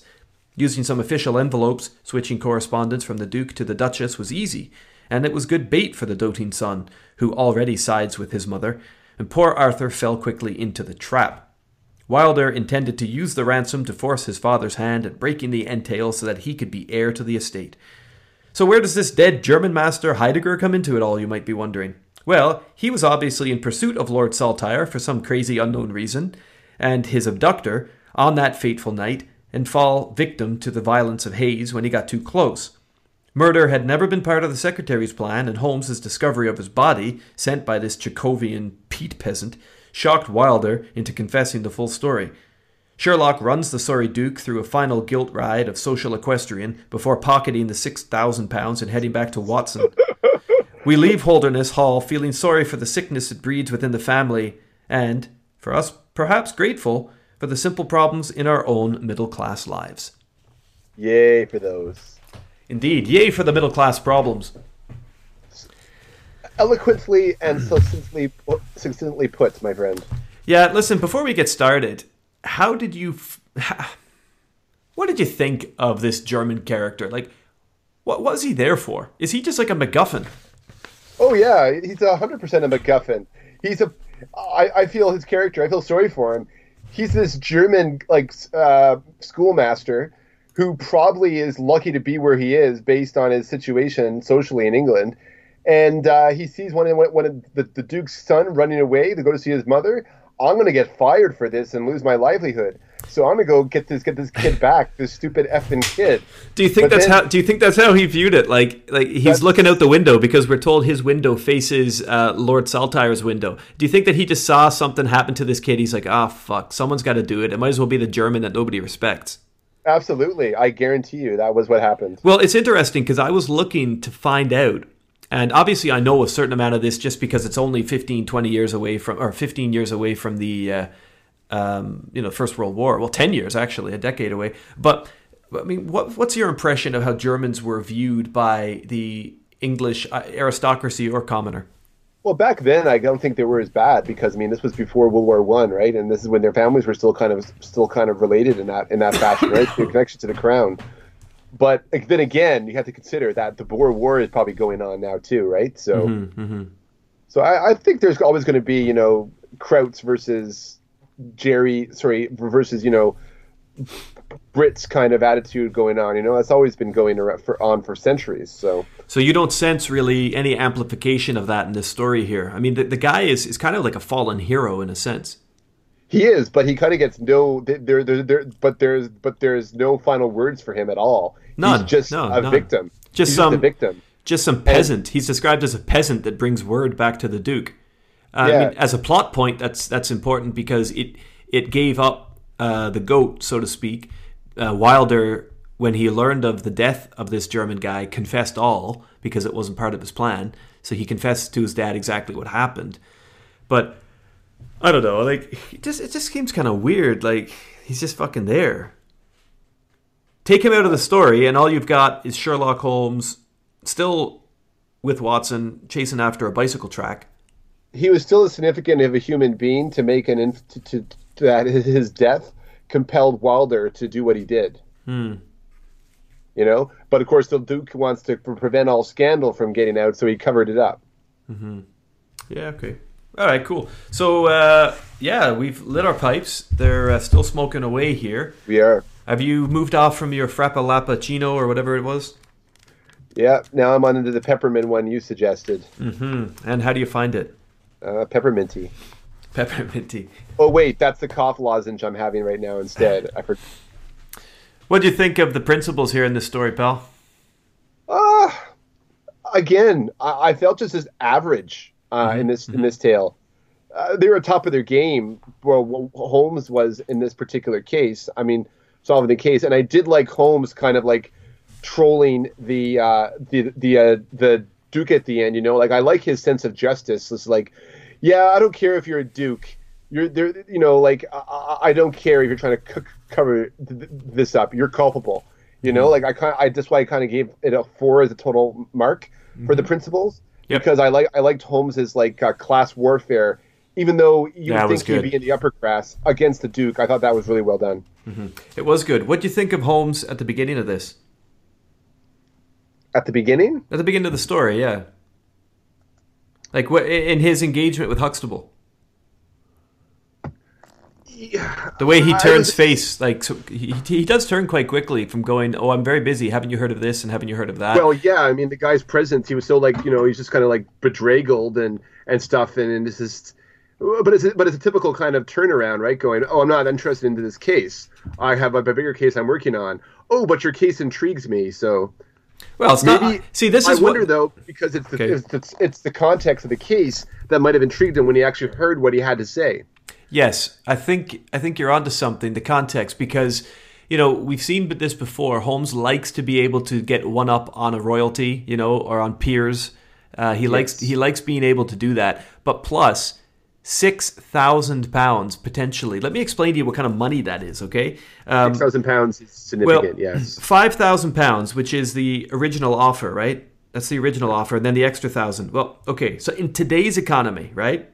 In today's economy, £1,000 in this story is worth about £60,000 in today. Okay, so 5,000 would be worth about 300,000, plus the extra £1,000 for Holmes to name the guy or to actually find the guy.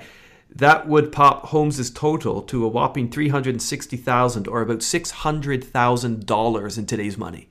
Now that is a shit ton of money for one case.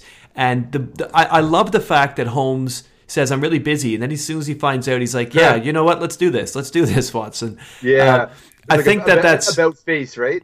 It's about face, but if you think about depth of character, right? If all we know of Holmes is the detective who isn't interested in anything but, the work itself, which is his own pleasure, and his own kind of obsession, his need, his hunger to just work on cases, that sort of OCD-isness. Yeah. I love that here we get a little bit of, Holmes is a guy that I can relate to. $600,000. I could do that. Holmes is like, I'm going to make this work for me. So what does he get? He gets to take advantage of a duke. He gets to solve a problem. He gets to make himself and his name known better. He collects these on his resume, these types of high-profile cases, right? Yes. And he likes to show off, too. I don't remember what story it was off the top of my head, but wasn't there a story where one of the guys underrates him and Holmes is like, well, I'll actually have you know that I helped the king of Scandinavia and I did blah, blah, blah, and I did blah, blah, blah. Oh, yeah, that's right, yeah. And so I like this. I like the fact that Holmes just decides to switch quickly when he hears about the price. It makes him human. It makes him interesting. I think your mark of 4 is warranted. I also agree with what you said that the Watson... Well, I said it in my plot summary. You said it a few moments ago. Watson doesn't do very much here. He actually does nothing here.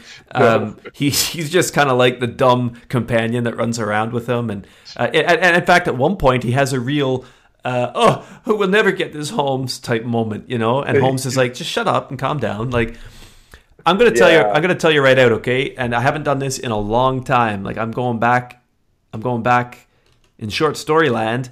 I'm going all the way back to, you know what? I'm going right back to A Scandal in Bohemia. I haven't given 5 out of 5 for the principals since then, but I thought Holmes was so good in this story that even Watson's nothing, I thought was still enough. I love, like I said, the way he turns and the way he says, maybe money and the opportunity to get one over the Royals, even though he never states it like that. Maybe, like you say, he's just attracted to, the opportunity to do this. That's fine. I love how he plays people in this. I love, like you were saying, the way he plays a duke at the end. And he's like, you still are culpable in this. You're still a dick. But the way he fakes the ankle injury, I thought was quite clever to try to see if there's a bicycle at the inn and what's going on there. Then he kind of does the espionage in the stables. And I thought that Holmes was really good in this story. Top of his game, yeah. Top of his game, and engagingly enough to solve the case, right? Yes, there's serendipity involved in just being able to follow the false clues of the bike tires and stumble upon the body in the gorse bush. And by the way, Conan Doyle, in his own autobiography, wrote not an apology, but I guess an acknowledgement that he was wrong in that. That's the suspicion that, or not suspicion, I guess, what am I trying to say? The belief that a back tire will leave a heavier imprint, therefore he could trace the Dunlop thing. That whole thing is all false, and he acknowledged that, but I was like, I found that so BS. Like, how was someone back then when bicycles were just really just becoming a thing, man?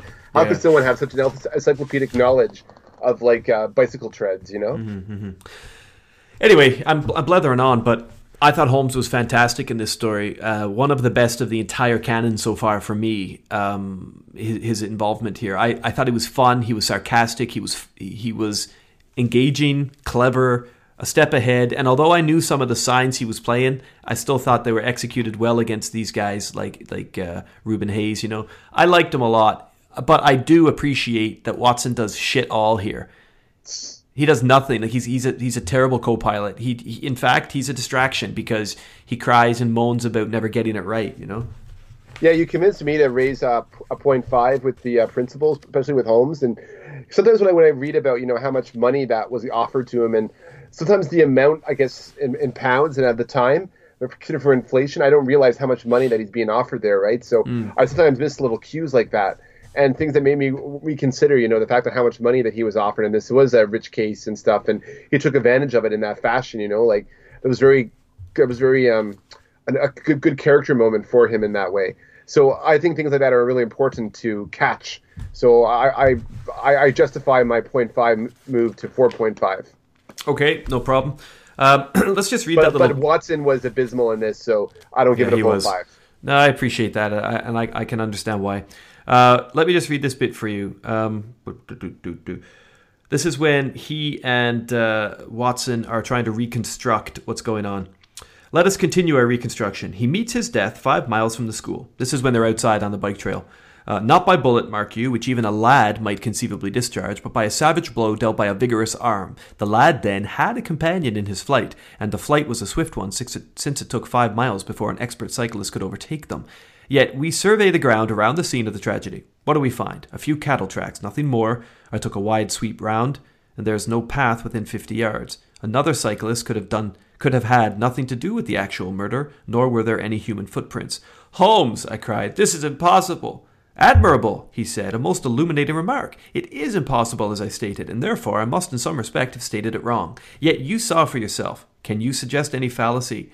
He could not have fractured his skull in a fall? In a morass, Watson? I'm at my wit's end. Tut tut, we have solved some worse problems. At least we have plenty of material if we can only use it. Come then, and having exhausted the Palmer tire, let us see what the Dunlop with the patched cover has to offer us.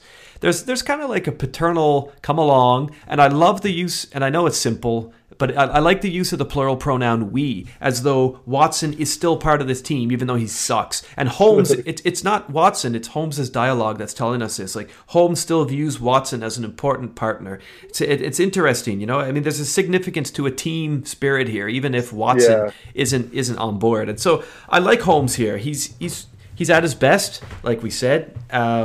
He isn't down on the ground, licking blood and thread like he was in A Study in Scarlet, but he's doing a lot more, and he's working people interestingly. I can't say any more about it really, but that I'm sticking with my 5 because I don't go 5 often, and I feel like when I do, I got to stay there. Yeah, stay there. That's great. So what about the investigation? I gave it a 4.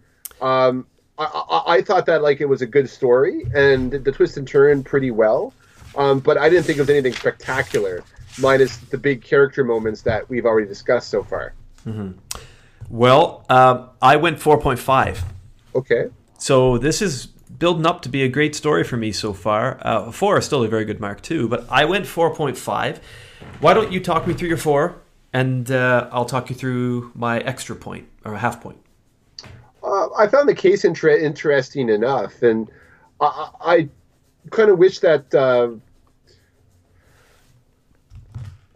I guess we're going into the perpetrators a little bit, but I found Wilder fascinating for sure, and the Duke was a typical Duke type aristocratic dickhead character, but I don't know. I just found that it was just a very straightforward story, and I think it's just I think going back to the principles there, and I think I missed some of the nuances of this story that you seem to have picked up, in my opinion. I don't necessarily think that's true. I think it helps when... I certainly think it helps writing a plot summary on a story. I'll tell you that much. I agree with that 100%. But that doesn't mean that you're going to be doing that story a high mark. No. Because I didn't do it for The Dancing Men, and you didn't really do it for Solitary Cyclist. You have, but once you've already done you have in your mind, you have in your mind, you're able to express what you feel about that story once you do a plot summary on it, more so than if you hadn't already, and what really bothered you or what didn't bother you about it, and when you come to a story and there's things that are going to trigger for you regardless if you're doing a plot summary or not. And I guess no, I have a confession here to make too. Okay, is that I've actually read this story a long time ago, about 2 years ago. I just read it randomly as one of the stories on at work on the Gutenberg Press things that we have. Oh yeah, where it's online. So I already knew the outcome of the story. So maybe because of that, and because you were doing the summary, maybe I didn't invest myself as much as the second time reading it, and I take confession on that. It might have taken you out of the. It might have taken you out of the process a bit. It may instead have just been a story you were reading for the sake of completion, then, wanting to really get into it. It was kind of like filling in the gray areas, in that particular respect. But no, I thought the case was very well put together. It was a really good mystery and had twists and turns. I liked how the German being found dead, not at the beginning of the narrative, but midway through the narrative. How that caused more, because it makes you wonder, where is the kid? I mean, regardless, we have a missing kid here, and that always brings some sort of dramatic momentum to readers who are not sociopaths. You know what I mean? That's right. So I think that was compelling enough to keep it going, and even in that way. And then we get to find out that the perpetrators were in fact employed by the Duke, and then there's this whole covering up, like, the family skeletons all pulling together here all at once here, and just showing, justifying, I guess, Sherlock Holmes's contempt for the aristocracy, and kind of for the reader as well. And it gives kind of a very populist feel to all the proceedings. Mm-hmm. Yeah, and that's why I give it a 4. I mean, that's why I thought it was a really good story. And it is, and a 4 is a good mark. The reason I liked it a half stage better than that, I do feel that for the best Sherlock Holmes stories, he and Watson need to be working a little more closely than they do in this one. Okay, and so that's part of the reason why I've taken away that half point. The other part is because I found Heidegger's role a little bit of a distraction, as we've already discussed. It didn't add much to it, and I don't mind you adding complicating flavors to, send off tracks or something. And at the beginning, sure, I was thinking maybe Heidegger had something to do with the abduction. I think that's what Doyle wanted us to think. He wanted us to think that. But in the end, it never came through to that. I like the story for... Sorry, what were you going to say? No, it's like, in the end, he didn't have to be a German schoolmaster. He could just been like any schoolmaster who was caught up in it, And that's right. I think it was just to add kind of a moral price to what the Duke and what Wilder had done, and what the Duke was covering up. Yeah, but that's why I was curious to see if you knew anything about England's relationship with Germans or Europeans of this ilk, I suppose, philosopher types, because if there was some hardship, if there was some grievance there held by the commoner or the aristocrat, then perhaps we would be able to understand why Heidegger was a German, or why the guy was a German, because would we in contemporary readership of the time was pretty big. I mean, in the 18th century, 19th well, century. Heidegger was a philosopher, right? Yeah, that's right, and Kant and all those people. I'm just wondering, like, if we're meant to have seen him as an enemy, and would that have been easier to see him as a perpetrator because he was German? I guess that's what I'm trying to get at. But anyway, it doesn't really matter. I think so. Like, did they label German? Why was his nationality German? Exactly. Was this a thing where most of these masters were German because of the German philosophy they wanted to put in the schooling, because of the strong work ethic the culture has, or the hard kind of Protestant kind of upbringing? You know what I mean? What exactly was there? Is the point of making the character a German, other than to just kind of dismiss him almost, or even create a red herring of his involvement? Oh no, the Germans are involved. Yeah. Well, anyway, what about the gypsy involvement? Like, that's another red herring, right? That's thrown into it too. Another red herring. We got Germans and gypsies. We got all these ethnic groups coming in here that are basically places to blame, because Arthur Conan Doyle doesn't want us to go to the obvious goings on is the Duke and his son and his bastard son. Mm-hmm. Well, does he not want us to, or does he not want us to yet? Suspicious at the beginning, right? That whole conversation at the very beginning. It's put in there. You got to think that when Arthur Conan Doyle, when he writes a story, every little bit of information he puts in there is pertinent to the investigation. If Holmes has an encounter with someone and something is off to that encounter, or Holmes notices something, Conan Doyle is not going to make that a red herring for the reader. That's a clue. Mm-hmm.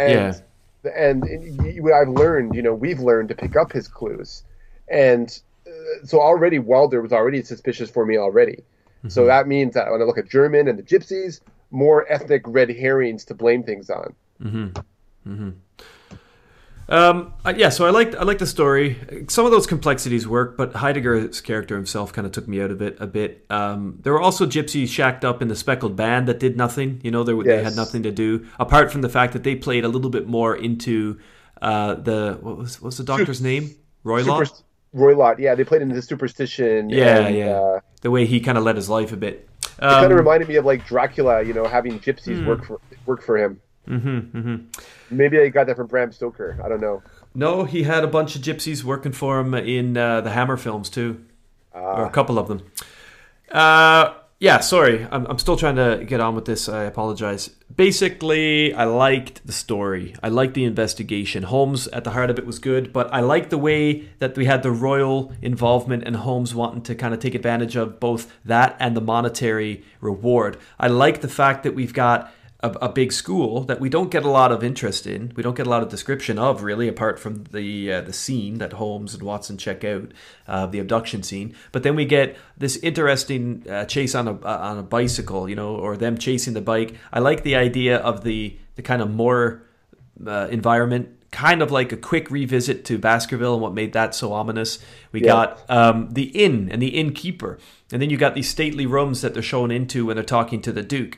I like the fact that Watson is kind of a lackey in the sense that he has nothing more to offer when Holmes is at his very best. Holmes says at one point, I'll call you early tomorrow morning and you and I will try, if we can, to throw some light upon the mystery. Again, there's that teamwork thing, and I like that. It's also kind of, don't you think, a bit of hint of hypocrisy by Arthur Conan Doyle here, where you have Holmes being petty and trolling this Duke, who's used to having people, who has his own bastard son doing errands for him, basically, right? Like as like his assistant. And then you have Watson, who is Holmes' assistant, right? So there's kind of a hypocrisy being suggested out here, between Holmes, the elite crime solver, and then Watson, his lackey, right? And then you have the Duke and his lackeys. And I think it's kind of a little bit of a hypocritical situation. Do you think that's deliberate on Doyle's part? I don't know. He is a bit of a populist. I can see it in his writing. The guy did have Sherlock Holmes claim that he wants the American flag and the British flag to be one. So I mean, who knows? But I think it's a fair observation. Oh, it certainly is. That's why I ask if you think it was deliberate. I don't know. It's hard to say. Okay. Let me continue on that passage, because I also think there's a lot of good writing in this particular story, and this might be one of the points on which you're missed if you feel that you haven't really read it with the same radar that you could have earlier on. So the day was just breaking when I woke to find the long, thin form of Holmes by my bedside. He was fully dressed and had apparently already been out. There's a creepiness about that, like Holmes just standing above Watson. It's like a vampirism. Yeah. I've done the lawn and the bicycle shed, said he. I've also had a ramble through the Ragged Shaw. Now, Watson, there's a cocoa ready in the next room. I must beg you to hurry, for we have a great day before us. His eyes shone, and his cheek was flushed with the exhilaration of the master workman who sees his work lies ready before him. A very different Holmes, this active, alert man, from the introspective and pallid dreamer of Baker Street. I felt, as I looked upon that supple figure, alive with nervous energy, that it was indeed a strenuous day that awaited us. And yet it opened in the blackest disappointment. With high hopes, we struck across the peaty russet moor, intersected with 1,000 sheep paths, until we came to the broad light green belt which marked the morass between us and Holderness. Certainly, if the lad had gone homewards, he must have passed this, and he would not pass it without leaving his trace. But no sign of him or the German could be seen. With a darkening face, my friend strode along the margin, eagerly observant of every muddy stain upon the mossy surface. Sheep marks there were in profusion, and at one place, some miles down, cows had left their tracks. Nothing more. You remember later in the story, Holmes calls himself an idiot, and we're not quite sure why he does that. One of the annotations was saying that one of a potential reason for him calling himself an idiot was that he missed that whole idea about hoof prints, and why if there were cows there on the fields, they didn't see any cow shit anywhere. Yeah. I don't know if you made anything of that, but that's an interesting little point that might just have been a convenient little flea that buzzed up when Conan Doyle was thinking about how he could, put some more character writing into it. But I thought that was interesting. And Holmes has a great C-3PO moment here. I'll just read this last little bit. "Check number 1, said Holmes, looking gloomily over the rolling expanse of the moor. "There's another morass down yonder and a narrow neck between. Hello, what have we here?" We'd come on some small black ribbon of pathway. In the middle of it, clearly marked on the sodden soil, was the track of a bicycle. "Hurrah!" I cried. "We have it!" But Holmes was shaking his head, and his face was puzzled and expectant rather than joyous. "A bicycle, certainly, but not the bicycle," said he. "I am familiar with 42 different impressions left by tires. This, as you perceive, is a Dunlop with a patch upon its outer cover. Heidegger's tires were Palmer's, leaving longitudinal stripes. Availing, the mathematical master, was sure upon the point. Therefore, it's not Heidegger's track." Like, I am familiar with 42 different impressions left by tires. That's a little stupid. But it's fun to see him. It's fun to see him quote his own excellence from time to time. Yeah, exactly. It's like sometimes you got to self-censor yourself, I suppose. Yeah. Anyway, and that really begins the mistake that Doyle acknowledges about the emphasis he put on the back tire and how that obviously suggested the speed and anyway, blah blah blah. But then, I like this. We're really hanging a long time on the investigation, but I like the change of the settings. I like the way Holmes plays people, and I like the way he takes advantage of a monetary situation. I find that very human of him. Plus, he's on the top of his game. Faking that ankle injury was brilliant.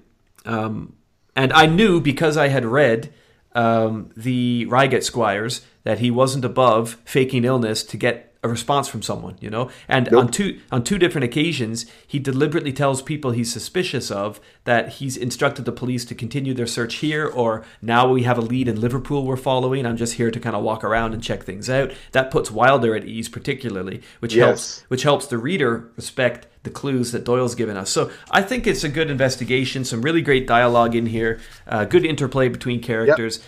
There are some stupid and convenient moments, particularly with the peat farmer who's just there so that they can stay in the field. Like, why the hell didn't Holmes go, if this was a peat farmer working just a couple 100 yards away from the dead body of Heidegger, why didn't he go question him, this peasant, that was kind of convenient, just for the sake of that revelation, it's like it's almost like a modern version of like a film or television continuity error, Mm-hmm. Or a plot hole, as they say. Plot hole, yeah. Let's move on to perpetrators. What was your final mark for the investigations? Sorry, it's been so long, isn't it? You went for a 4, and I went for a 4.5. Yeah, I'm going to stay at 4. But I appreciate the passion you got for it, and it made me reconsider it. And I might give it another perusal again, just to see if I can fill any more cracks. Okay, so what about the perpetrators? The perpetrators I liked. I didn't think they were great by any means. I wish Wilder was a little more fleshed out. They were kind of like working as very convenient plot devices, the characters, while the investigation, the story was great, and the environs was really good in this particular tale. The perpetrators I found were just aristocratic dickheads, and then you have one who was like a social climber or was trying to be, right? And it was different from what we had before. It wasn't about some woman being held against her will. So, I mean, that was refreshing. But at the same time, nothing overly credible either. So I think 3.5 is fair for the perpetrators. All right. I went for a 4. Okay. Because I thought that I included the character of Reuben Hayes as well. Oh, yeah, Reuben Hayes. Yeah, that's right. And I appreciate he could be a secondary character, so maybe you'll include him in that. But he killed Heidegger. So he killed Heidegger, and he did actually house the boy. When you hire like thugs, bad shit happens. I guess that's what he's all about. And he is a thug. But I thought he was interesting. He's a cantankerous little fuck. And he knows that Holmes is onto him, even if he doesn't know who Holmes is necessarily. I liked him as well. And so I thought him plus the other 2 was enough to bring him up to a 4. Okay.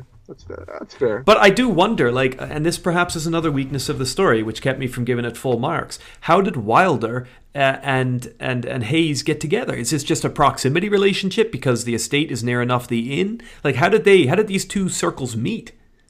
Yeah, I can kind of see like Wilder just wanting to get away, and to get drunk or something, and that's how they meet. That to me makes sense. Because he's a sourpuss about his mom leaving, about him not getting any money. Yeah, maybe he just spends his nights on the lash picking up chicks and stuff. Yeah, it's kind of like Dial M for Murder, where you have this scene where the killer, the guy who's going to have his wife killed, invites this guy over through like an ad in the paper.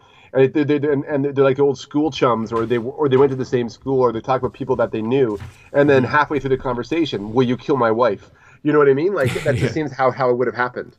Yeah. Okay, that's a good parallel to make. Actually, yeah, I can see that. What used to be a convenience, becomes a contract. Yeah, exactly. Cool. Okay, so what did you go for? You went for a 3.5. I went for a 4. Environment, Josh. There's a lot of environments we've talked about here. Some of them aren't really sculpted, though. So what do you think? I think 3.5 instead of 4 is my full final mark for the environments. As you said, we got a lot of better environments in this story than in the past couple of stories that we've read. And so I really appreciated that when it came, like in the moors, that old Baskerville feel was kind of to this story. And I just felt that there was a lot more to this story, that there was more that was possible to explore. So it just found like there was bigger scope overall, and I think that really helped the narrative too of the Priory School. So I think environment at 3.5 is fair. Probably maybe a 4 would be, I think, total fairness, but I'll say with my 3.5. All right, well, that's okay. I went 3.5 as well, so the train is on the same track with me and you on that one. Okay, let's go on then to finish it up with the secondary characters. I think there was a good spread of them all. I gave 4 on that. You got the Duke. You got the Duke. You got poor Heidegger. You got Thornycroft there, Huxtable, and then, well, I guess he's a perpetrator. I was gonna consider our what's his name, Reuben Hayes, but. I think there was a pretty rich supporting cast in this tale. Okay. Well, I went for a 4 on them, and brings me to a total of 21 out of 25 for this story. What'd you go for? As I said, supporting cast, I went for 4. Oh, sorry. Okay, I didn't get that. Okay, well, that brings you to a 19.5. So I like this one a fraction and a half better than you. Well, I mean, it happens. Oh, and it's good that it happens. We need to have that. I think that if I was at a push, I would probably have put the secondary characters maybe even at 4.5. But because I included 2 of them as perpetrators, I don't think I can do that in fairness. Yeah, so it's like you're split between them, right? That's how it works. I love the way the story ends, though, and I'd be remiss if we didn't share a bit of that. Just let me read this to you, okay? So, Holmes has just told the Duke and the Duke's boy, basically the boy servant, to go down to the Fighting Cock Inn and bring Lord Saltire home.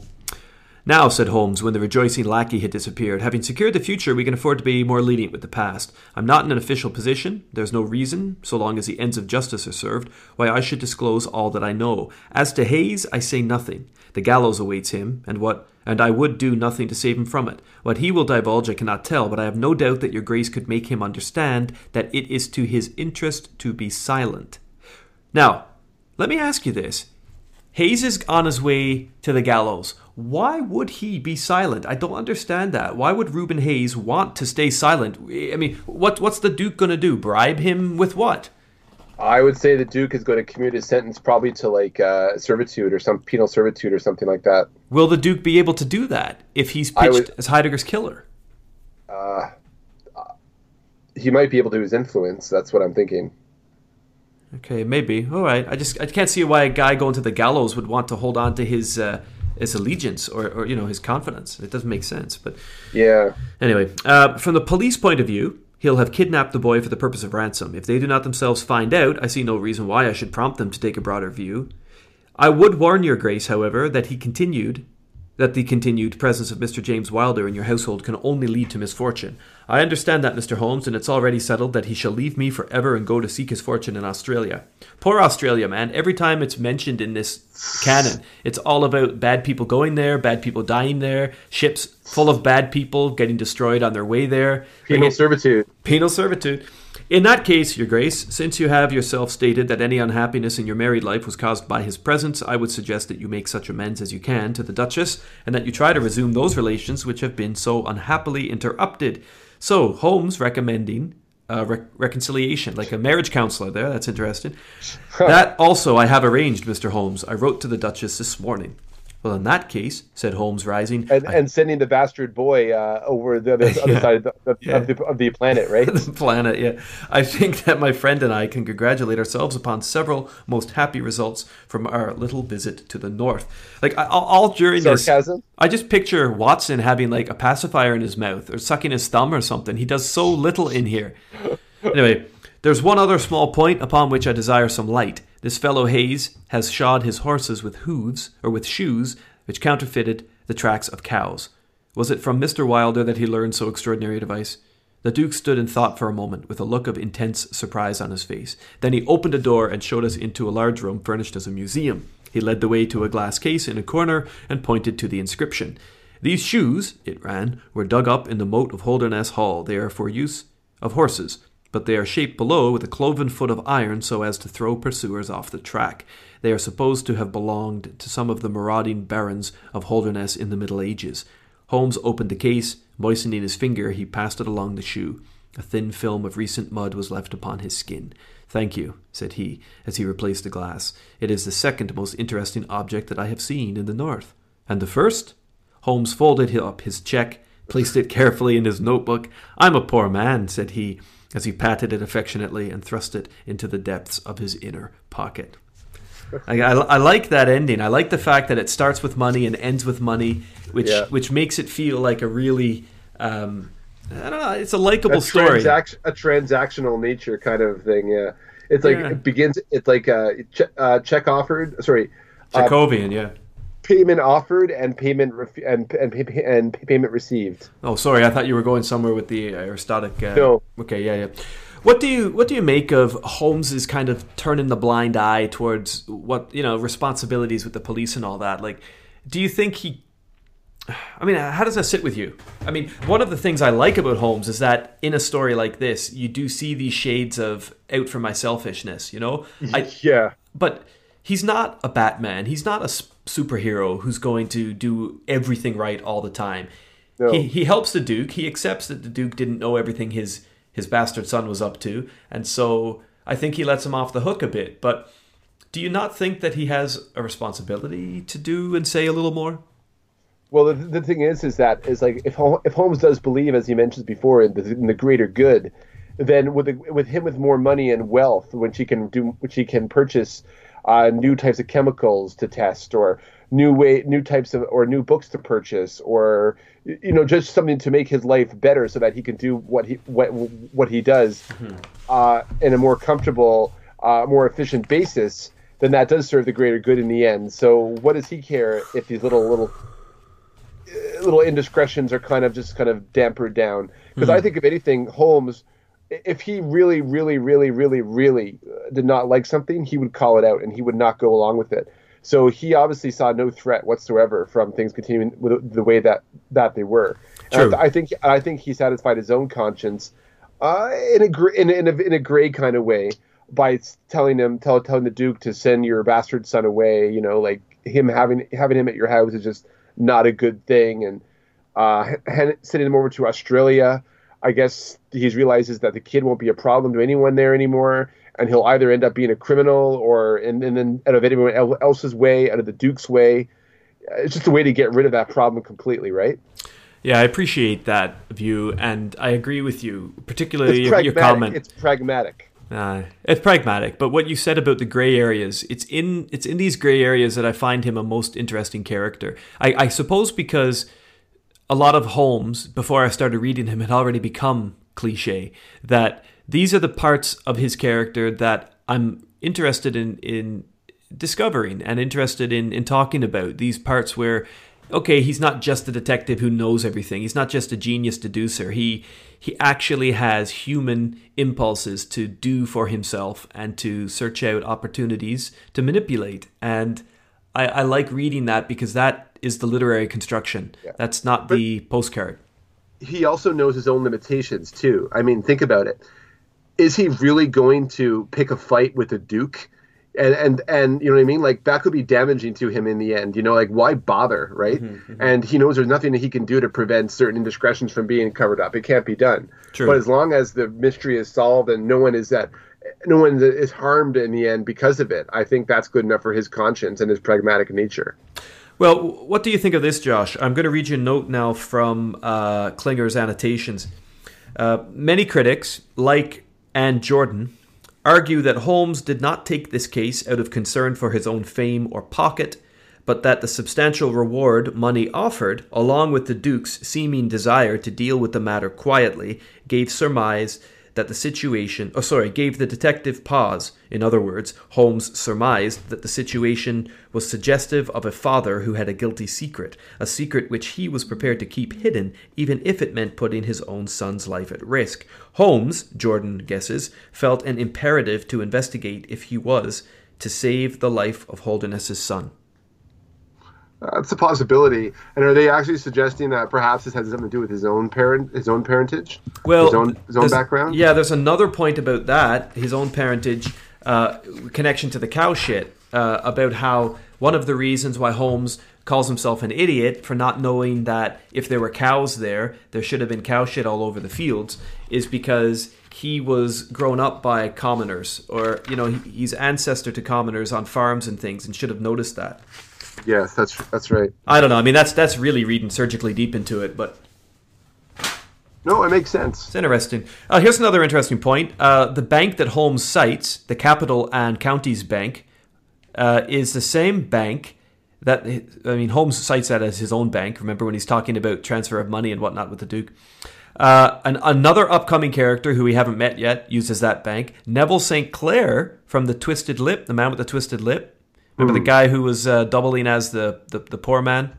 Yeah, that's right. He used that bank, and Conan Doyle himself used that bank. It later merged into Lloyd's, which is now, and then went Lloyd's TSB, which is now just Lloyd's again, in London. So, interesting. The Capital and Counties Bank was a real bank that two characters, plus Holmes and Doyle himself, all used.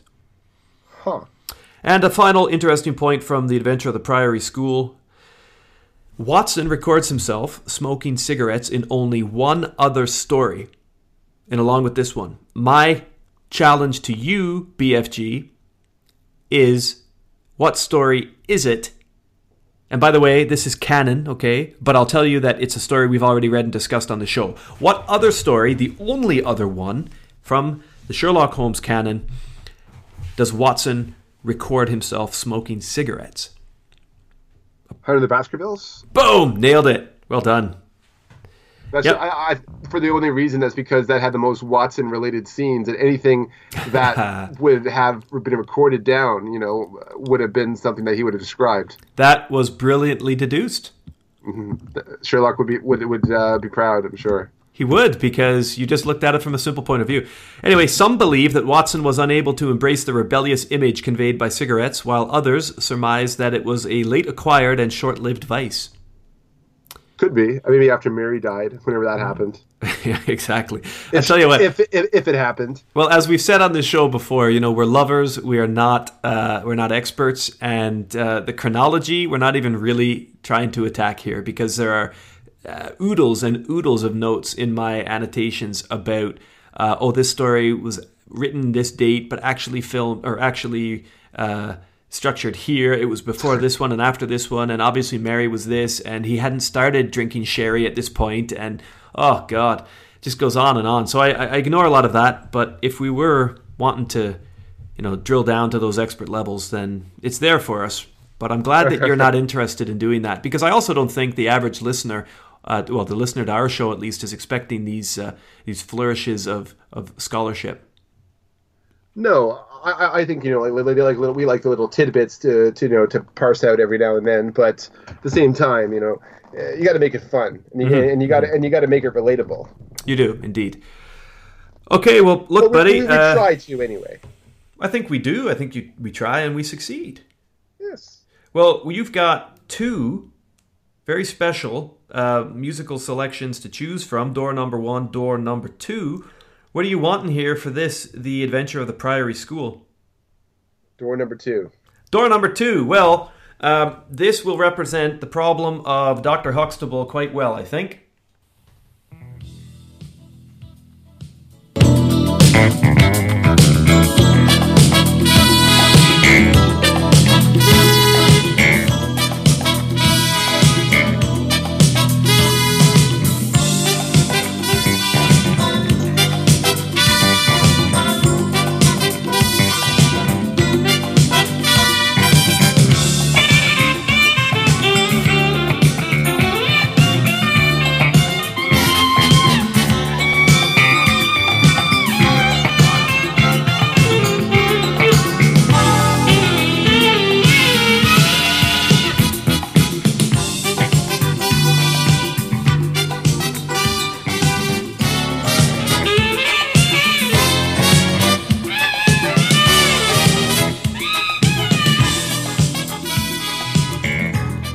Yes, it's the Cosby Show.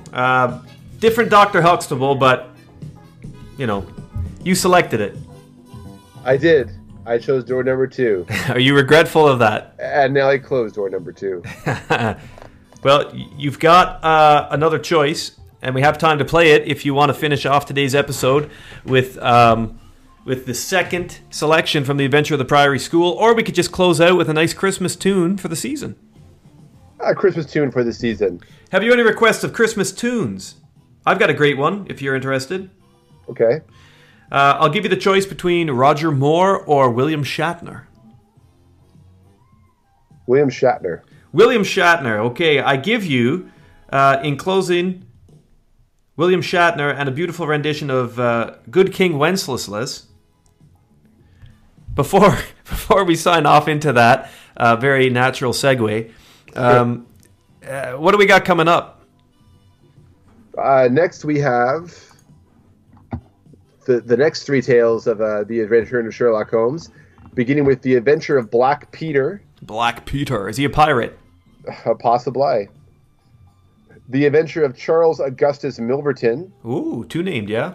Yeah. 2 names. And then The Adventures of the 6 Napoleons. The 6 Napoleons, That's one I've heard of, and I know that the Sherlock plays with that, doesn't it? The 3 Thatchers or whatever. Yeah, the 6 Thatchers or whatever it's called. The 6 Thatchers, yeah. All right, look, buddy. I'm curious about Black Peter. As am I, yeah. I think we've done a good service here today. I'm really glad we managed to get this finished because the Dancing Men was hanging over us a bit like a mafia code. Any closing remarks on these 3? No, I think we've said all there needs to say about these stories, and in strong detail and with fervor. Good. Okay. Yeah. Okay. Yeah. For my own part, I would just say The Dancing Men feels like a greater story than it is because it's made up of really successful parts of other stories, and it's just a little bit too self-aware to get higher mark. We both felt the same thing with a 16 and 16.5 respectively. Solitary Cyclist has got great moments of creative narrative and some good investigation, but principals don't do a lot. The secondary characters are lame, and so although it was a little higher than The Dancing Men, we couldn't exceed 18.5. But the Priory School was the best of the 3. Great perpetrators, though. Great perpetrators. The Adventure of the Priory School was the best of all 3. We have me liking it at 21 and you at 19.5. The last score that you went 19.5 on was The Empty House. And before that, I haven't liked a story as much as that since Greek Interpreter. We both liked that one quite a lot. That was a good one. That was. So have you got, now that we're nearing the halfway point, you got any favorites that are standing out, forgetting the scores, forgetting the code, the numbers, the index, the pipes? You got any that you're going to ring out the new year thinking about before we move on? Just going over, like, so if I guess if you pick, per collection, like The Adventures of Sherlock Holmes, The Red-Headed League, the Man with the Twisted Lip, The Blue Carbuncle, The Barrel Coronet, Engineer's Thumb, Copper Beeches, those ones. Copper Beeches, I think, is my favorite of The Adventures of Sherlock Holmes, I'd have to say. Your score would agree with you at 23.5 for that one. The Memoirs of Sherlock Holmes, The Silver Blaze, I think is pretty fantastic. Yeah, I think that was like probably one of the best stories. Musgrave was another good one in that collection. Yeah, I like the Musgrave ritual. The Greek Interpreter. With the Adventures of the Final Problem being really disappointing. It was, yeah. Yeah, but we both loved the Baskervilles. It came back with a whopping 24 out of 25 for both of us. We loved it. We saw that one eye to eye every point. And today we're getting back there with a couple of extra good marks for the last story.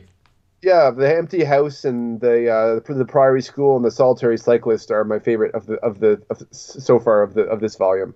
Mm-hmm. All right. Well, look, pal, that's been a great show. It's been a lot of fun. 2 hours and 30 minutes we've clocked in here. So it's time to say goodbye. And as promised, we're going to say goodbye for this holiday season with a classic from everybody's favorite Sherlock Holmes, William Shatner. Does Shatner have any connection to Holmes? Didn't he play like a Holmesian type character on that Canadian investigative or that Canadian mystery show? I don't remember what could be on a Canadian mystery show. I can't even remember that. Come on, yes you do, like Murdoch or something. I don't watch that. But what's it called? What's it called? You're thinking of Murdoch Mysteries? That's it. Yeah. That show's still going on too, from what I understand. Okay. I've never seen that show. Okay, well, shut me up. Good King Wenceslas. Yeah, Good King Wenceslas, William Shatner. I guess the connection you can make is William Shatner, Captain Kirk, Star Trek, The Next Generation. You did have like a Sherlock Holmes connection in a couple of episodes of that. So that's the 6 degrees of Kevin Bacon I can offer you. No, I'm going to get better than that. I'm going to do better than that. I'm going to say King Wenceslas, Feast of Stephen. That's Boxing Day, right? The Feast of Stephen. Yes. St. Stephen's Day is Boxing Day. Boxing Day have any connection to the Blue Carbuncle? The day after Christmas? Got that going on anywhere? Oh yeah, that's true. Maybe we're stretching it here, but let's just play it for its own merit, its own fun. William Shatner, Good King Wenceslas. Right, pal, you hang on after the tune and we'll have a catch up. Yep. Good King Wenceslas looked out on the Feast of Stephen. Happy holidays, everyone. When the snow lay round about, goodwill to deep, all men, crisp, and even. We'll catch you in 2018. Brightly shone the moon that night, though the frost was cruel. When a poor man came in sight, gathering winter fuel.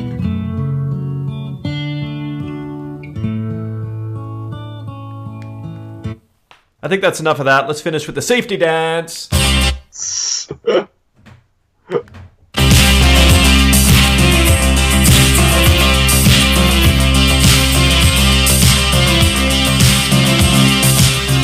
can dance if we want to. We can leave your friends behind. 'Cause your friends don't dance, and if they don't dance, well, they're no friends of mine. See, we can go where we want to, places they will never find. And we can act like we come from out of this world, leave the real one far behind. We can dance.